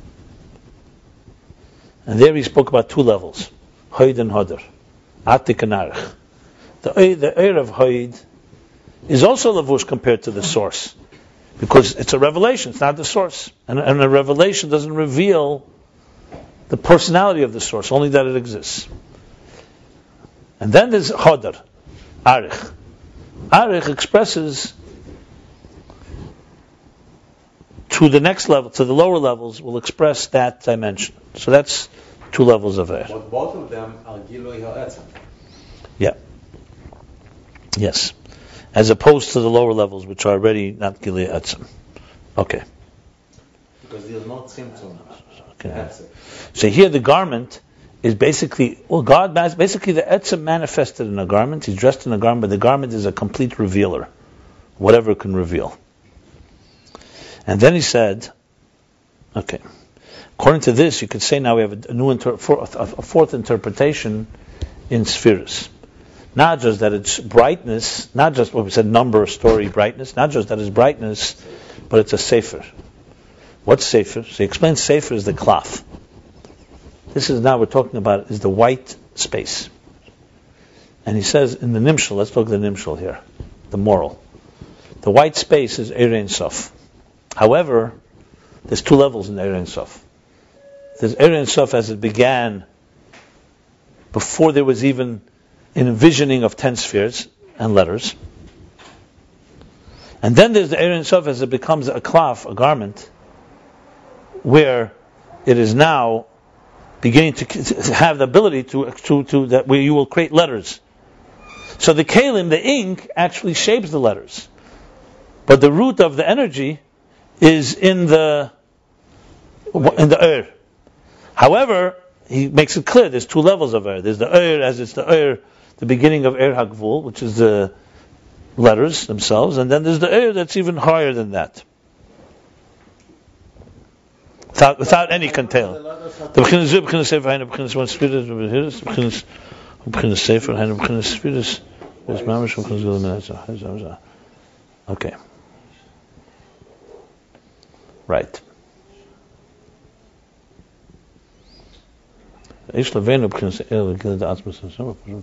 Okay, yes. So basically, it really comes down to is that the part that's a little complicated, where the end he says here, essentially there's like two levels in the cloth itself, in the garment, in the parchment itself. One is the parchment that is contain that sevel, that sneisa, that carries and bears letters. That's once he's already envisioned the structure of existence, lahei b'mid gvul, and then there's the real Eir HaBli Gvul.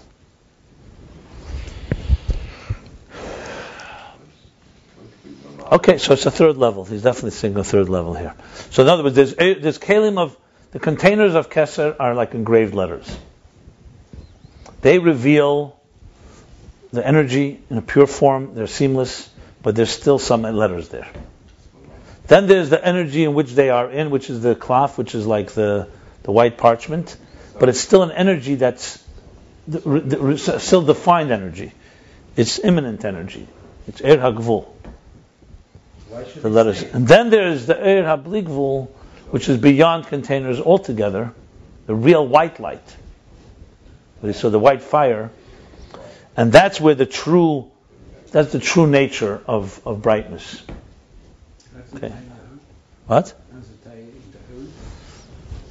So Hod v'Hadar, it would be the last two levels, these two levels. Hod is the white light of the Bli Gvul, the white fire, the Bli Gvul rather, and Hadar is how it's already parchment that in it will be made letters. I guess the question is, Hod was receiving the letter of Behiros. We're trying to go beyond that now. No, we're not going higher than Hod.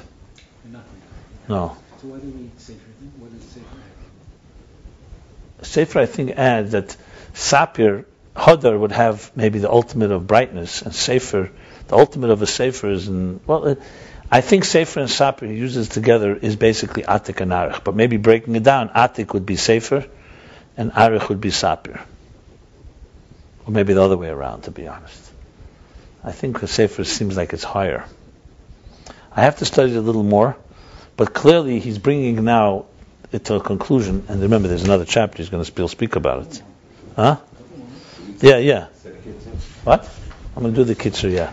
Listen, I'm going to sum it up again. I have to study it myself. I have to get more into detail. Something. He brings in the oil pnimi. No, but if you know the whole flow here, he keeps going back to the oil pnimi. It's a recurrent theme. It's not a derech agav. It's a very. He's talking the whole entire time about the moke, the oil is. Yeah, but it's 20, 30 chapters. He keeps saying this. This is a consistent theme. These two. It's not a Maimon HaMuzgar. These two things, that there's Eir HaBli Gvul Mamish, and there's Eir HaGvul Shir Atzmi B'Keach, is a recurrent theme in the whole picture. And these both are included in the klaf? That's what it looks like here. Yeah, clearly. Because he's saying Rak. Because one is, as soon as you say it's Sevel Asius, you're already saying it has some relationship with Gvul. That's what he's saying.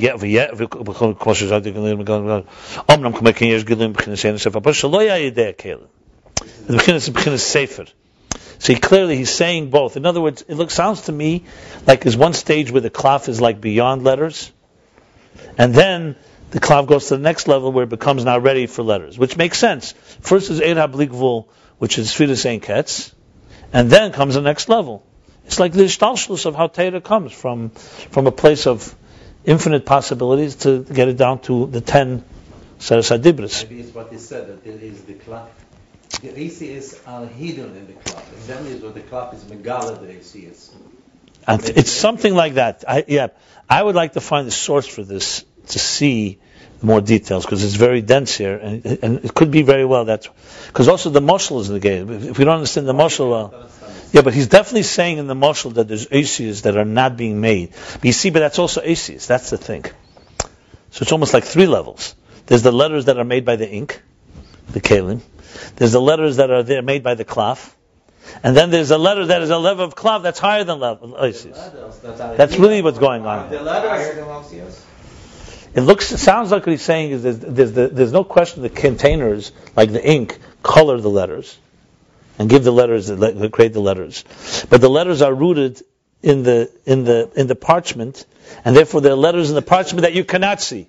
Okay, and then there's a level of that doesn't even have letters. That's what he's saying here. It's really three levels that he's saying about the parchment. And that third level is also shaykh to the klaf? Clearly he says sefer. It's the level of sefer. No, this is the level of sefer. There's only two, I think. That's what I. Only because the letters. This is the labush. He's saying that the labush, the oil, is not the etzem, but it's megala the etzem. So this is like the klaf that is having the... I agree. I said there are three levels, not that there are three levels in Sefer. There's one level of the actual letters. There's how the letters are coming out of the parchment. And then there's the parchment has letters that are not coming out of the ink, but they're in the parchment. And then there's the parchment that's beyond letters altogether. Really saying that. Read the last two lines. Omnam.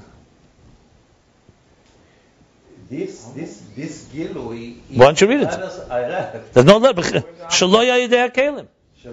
This is the Lavush. The Lavush. No. Where's the Amma? Well, I know what Lavush means. I don't know what you're saying. We learned the whole page about the Hoyt Behodo. But what's he just said that there's one level of the klav that's Sevelasius. Then he says there's a level Omnam. There's a level that's not related to Kalim. Read it, you'll see what I'm saying.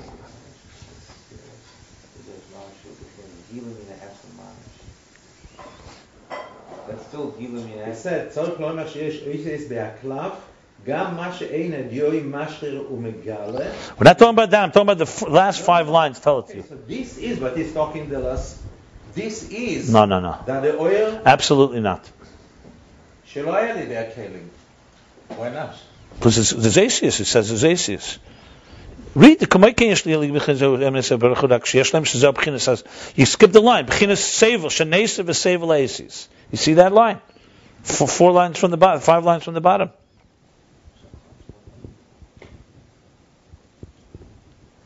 So this is that letter. He says, what is it saying? Is that the klaf is Nesa v'Sevel Asius. That's the level. But this is the klaf. But it's a klaf. Exactly. And then he says there's a higher level. Omnam, there's a higher level. What's the problem with that? I don't see what the problem is exactly. That's a rak. That's why he says rak sheyesh lemer. What's the difference between no say and sovel anyways? Why would the writer bring 2 words? It happens many times. It's 2 little aspects of the same idea. What's the difference between no say and sovel? Academius.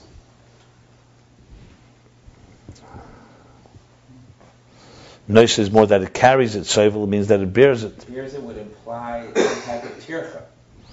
Not really. Here he means that it both the klaf carries in it, contains in it. It's still 2 words for the word contain. I don't know how to explain the difference. To be honest, I don't think that's relevant to this discussion. And the Rebbe is not going to go back to klaf at all. So there's letters. After this parak, I was looking ahead. There's no discussion of sefer after this. Maybe I have to look. That's few. They know. Let me do the kitzur and we'll sum up. Kitzur. So what does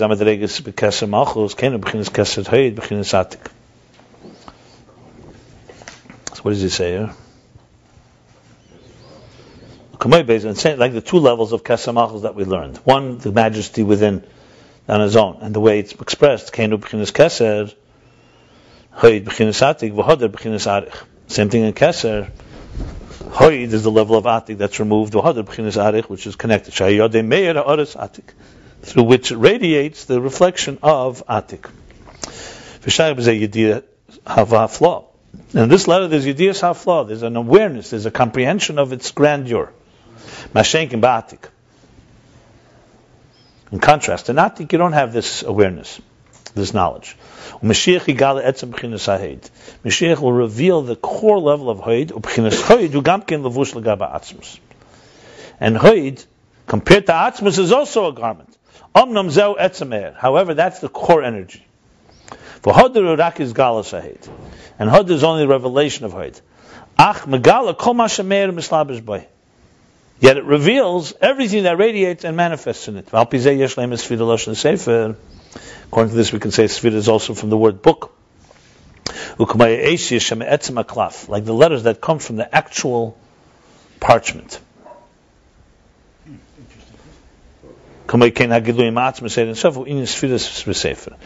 thing, the revelations from Atzmus and Sof are the level of Sapir v'Sefer. So Sapir focuses on the brightness, and Sefer is that they're focusing from the source. They're coming from the source. The only distinction is that there's 2 elements in the source. One is how the letters are coming from the klaf, and that's the Pnimi. That's how God envisions existence. And then there's a klaf higher than that, where it began the Eir Abligvul, which has not relationship to Asis. Let me explain to you like this. Can I say this? Think of it like this. You're an artist. Brilliant artist. The artist is beyond anything. It's etzem. We're not talking about the artist. The artist now wants to express himself, wants to create, wants to reveal. First thing he does is creates a canvas. Don't think of canvas as a keli, it's a lavush. He puts himself into a lavush, into a shirt, where he's going to express himself. If you look at that state before anything, it's shapeless. Because it's as close, it's completely bottled to the source. The source has not, if Atmos manifests in something, it's bligvul, not shaped. You need now an ingredient to tell it, do this, do that. And that ingredient hasn't yet been infused. You get it? So think of it like the source code that just, like a projector projecting white light. That would be a good example. A projector projecting white light. Now, of course, there's a plan. It's not just white light. He wants a plan. So on this white light, which is completely pshitus, that's what he said, complete pshitus. There's potential of a lot of things. There's infinite potentials. So the first thing is there's going to be an infinite amount of spheres. He's not saying that yet, but I'm just saying it because it's a level. Then at some point, and I'm just whatever point that is, he wants, within this white light, he wants to have, this is a klaf, this is a blank, he wants to have another state where it begins to turn into letters. But they're letters of the klaf, they're letters of light. They're not containers yet. I don't know how it is in the mashal. Forget about the mashal. Just to think of it, white light, that now is going to begin to contain within it, in the artist's mind, 10 spheres. Chachma, Bina, Das, Chesed, Gvura. So now we have two stages here. One was a white light without any aces, which conceptually is a different level. And then there's a stage where the white light is now envisioning those letters. But it's still only envisioning it. It's still Ein Sof. There's no tzimtzum yet. But here, you already can't call it pure brightness because it's already saying 10 and not 11. 10 and not 9. But it's still in the white light. It's just like that's the Sheirosh Haver Pnimi essentially, right? But now how do you make it happen? So God has another power. He creates a paintbrush. It's called Kalim. In order to actually see, all this is so consumed by the white light that there's no way in logic. We're talking about God can do anything. But in our logic, how do you get out of the white light actual images? We need a table. So how God make it in a logical way? He created a paintbrushes. It's also Keach HaGvul. This is a whole different track. So another thing is introduced into ingredient into this white light. It's called a film. It's called a slide. You put it in front of the white light, and now, the white light is envisioning Chesed and Gvura and so on. This film is called Asis. The light is shining through the Asis. Now you have an Aleph on the wall. So the Aleph is rooted in the energy. But for it to take on shape, you need to create something that's just like, if you look at the film itself, all it is just a film, but think of it as engraved letters, like what do they call them? Those, like letters that are cut out letters. When you shine light through them, it shines the letter on the wall. What are they called? Stencils? Stencils, not mimeograph. There's a thing called, it's like, in school you have it. Shine a light, it's not slides, it's in other words, like a stencil. It's more than a stencil. It's a... No. That's the projection. You know what I'm talking about. So that's like the Kalim. Now the truth is, at the end of the day, you're going to want the Kalim itself, actually those letters, to reconnect to the energy. But what's going to happen now is, as the Tzimtzum now takes place, the Tzimtzum is going to shut down the projector. You're going to be left only with the letters. Empty letters. The Kav is going to come back into the picture. A Rishima will be left. There'll be some residue, some impression of the letters. The Kav will be now a projector that's far weaker. A very narrow projector, and the light, and it's still quite intense. And then the containers begin to take shape. And we're in a world where the projector is almost shut off, or we don't see the light. All we see are containers. You see how it works? So we work our way backwards. We still have to figure out how it's in the mashal, but this is the idea. Did you get the visualization of it? That's how it works. So that's the basic picture. So basically, it's about... But in your mashal there, you turned off the projector, which was supposedly... The Tzimtzum Arishin. But aren't this whole thing is dealing with before Tzimtzum, isn't it? Or not? No, but it's right before Tzimtzum. Yeah, the process of the cloud, the parchment and the letters are before the Tzimtzum. Before Tzimtzum. Yeah, but then comes a state where you need to reveal these letters. Didn't discuss that here. When you turned off your projector, that was at a lower level than we're discussing here, right? Yeah. Okay, so we'll stop here. Do me a favor, tell that person I'm ready now. And let's close it. You don't mind, close it. The person going down the steps waiting for me. Please. Okay.